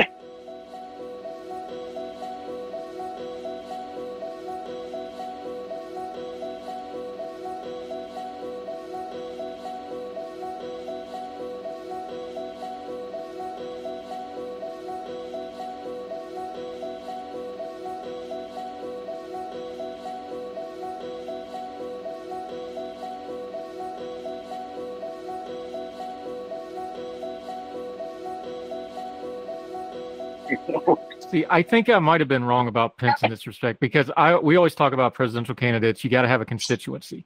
Doesn't matter your popularity. What's your constituency? Joe Biden shocked everybody because he had the constituency and they showed up, and all of a sudden that race was over in 2 weeks. Yeah. I always said Mike Pence doesn't have a constituency, but as we've talked through this, the biggest constituency that made Donald Trump president was the same ones that we're dealing with January 6th, was the same ones that Mike Pence is thinking about now. It's those evangelical Christians and Republicans and conservatives, and I'm going to use that term broadly. We'll argue it some other day. Sure. It is what it is. That group of people, that outsiders who are not them, the news media, the center, the left, the progressives, they can never figure them out and go, how can you believe this, X, Y, and Z evangelical Christianity, and still support Y, Donald Trump? Doesn't Pence have a that I think that's who he's shooting for. I think that's who he sees himself as is, oh, I did it, but I didn't compromise myself. This is his monologue, not mine. He's saying, this is how we did it. We accomplished some things. There were some bad things. I broke with him when it went too far because let's be honest, whoever's the next leader of the Republican Party is going to be the guy who takes out Trump because you got to do that to get that job. That's how that's going to go. He is clearly, purposefully pointing out, we see it in Arizona, we saw it in Georgia, we're seeing it in other places. He is starting that process now. This is another political calculation. So my question to you is, this is unfair, but it's your job because you wrote the book, is which Mike Pence is this? Is this the calculated one? Is this the real Mike Pence? Or is Mike Pence, to use an old wrestling term, has he believed the gimmick because he's been running for president for 6 years and this is who Mike Pence is now? Does he believe the gimmick? Because I think the cultural Christianity Mike Pence gimmick is just who he is after 6 years of being it. I'm going to tell you, man, I'm going to tell you great. Okay, so you ready? I did dissect this in the book. And it's okay. So I had this question too. Why is Pence, who goes to Greenwood Community Church in Indianapolis and 96th Street Community Church? I attended service at 96th Street Church, and I did not hear people spewing brimstone and fire and talking about how he got a drawn quarter gaze because that's an affront to God or whatever. I did not hear that in the service, and I did not hear that from the people that I know that attend service there. That's not that type of church. And everything I could find is that's not that Mike Pence's type of practice. I talk a lot about in the book about premillennial dispensationalism because that is a thing that feeds into this concept of Trump as a savior character. Even to Pence's people would even talk about him in this sense. When Greg Jacob in January 6th hearing said that he turns to Daniel 6, he brings, reads that. I'm getting tingles right now thinking about it. I get chills, man. It's really, I do. Every time this comes up in the hearings, man, I just get chills. That's Daniel and the Lion. And look who the protagonist is. Pence is a Daniel character to his people. This is how they talk about him. He is a Daniel. He is the slave who is a faithful servant to the tyrant and to God. Again, the dutifulness. Yeah, I know, man. Right? I get chills just thinking about it because there is a depth to the character, but there's also, there's also a depth to the BS too. That's also part of it. Trump is such a surface level character that it's easy to forget that there's layers to other humans. Like Trump is a pretty transparent person. A lot of other people are not, See, that's where I draw the line between Trump and Pence. And maybe this is unfair, but this is just me being, a political observer and an analysis and a writer and a host of media. Mm-hmm. Trump is what he is. He's true to who he is, although I disagree with lots of it. I think that's bad. I think it's been bad for the country. He is who he is. That's his natural state. I don't see anywhere where the Mike Pence stuff isn't far more calculated. There's just, and I'm just going off action. There's just no other way to call it. Trump's just doing it the way he thinks he ought to do it. It's just who he is. Pence is navigating around this, and the problem with navigating around it is you have to be calculated. And the more calculated he is, the more apparent he is that the all shucks, God loves me and Ma just trying to get through life here. Yeah. That last tweet about Trump, that was stone cold. Like he is more calculated by the day and by the tweet. This is just me observing it as mostly unbiased because I didn't vote for him. Mm-hmm. I think he's getting more and more calculated because this is learned experience for him over the last few years. Yeah, I'm with you, man. It's yes, a couple things on that. He is calculating, and it's this whatever pre-campaign for president in 2024 that we're watching right now, and most people do expect him to run for president. Is calculating. He's picking in his shots. You know, he did, Brian Kemp showdown in Georgia, and he won that one. You know, he won that proxy battle. Got another one coming up with Wisconsin. He is incredibly calculating there. And it does make me wonder, I still wonder about, who is the core of this guy. There's certain things that, very much, very obvious about is the core of him. Pro-life, anti-abortion, 100%.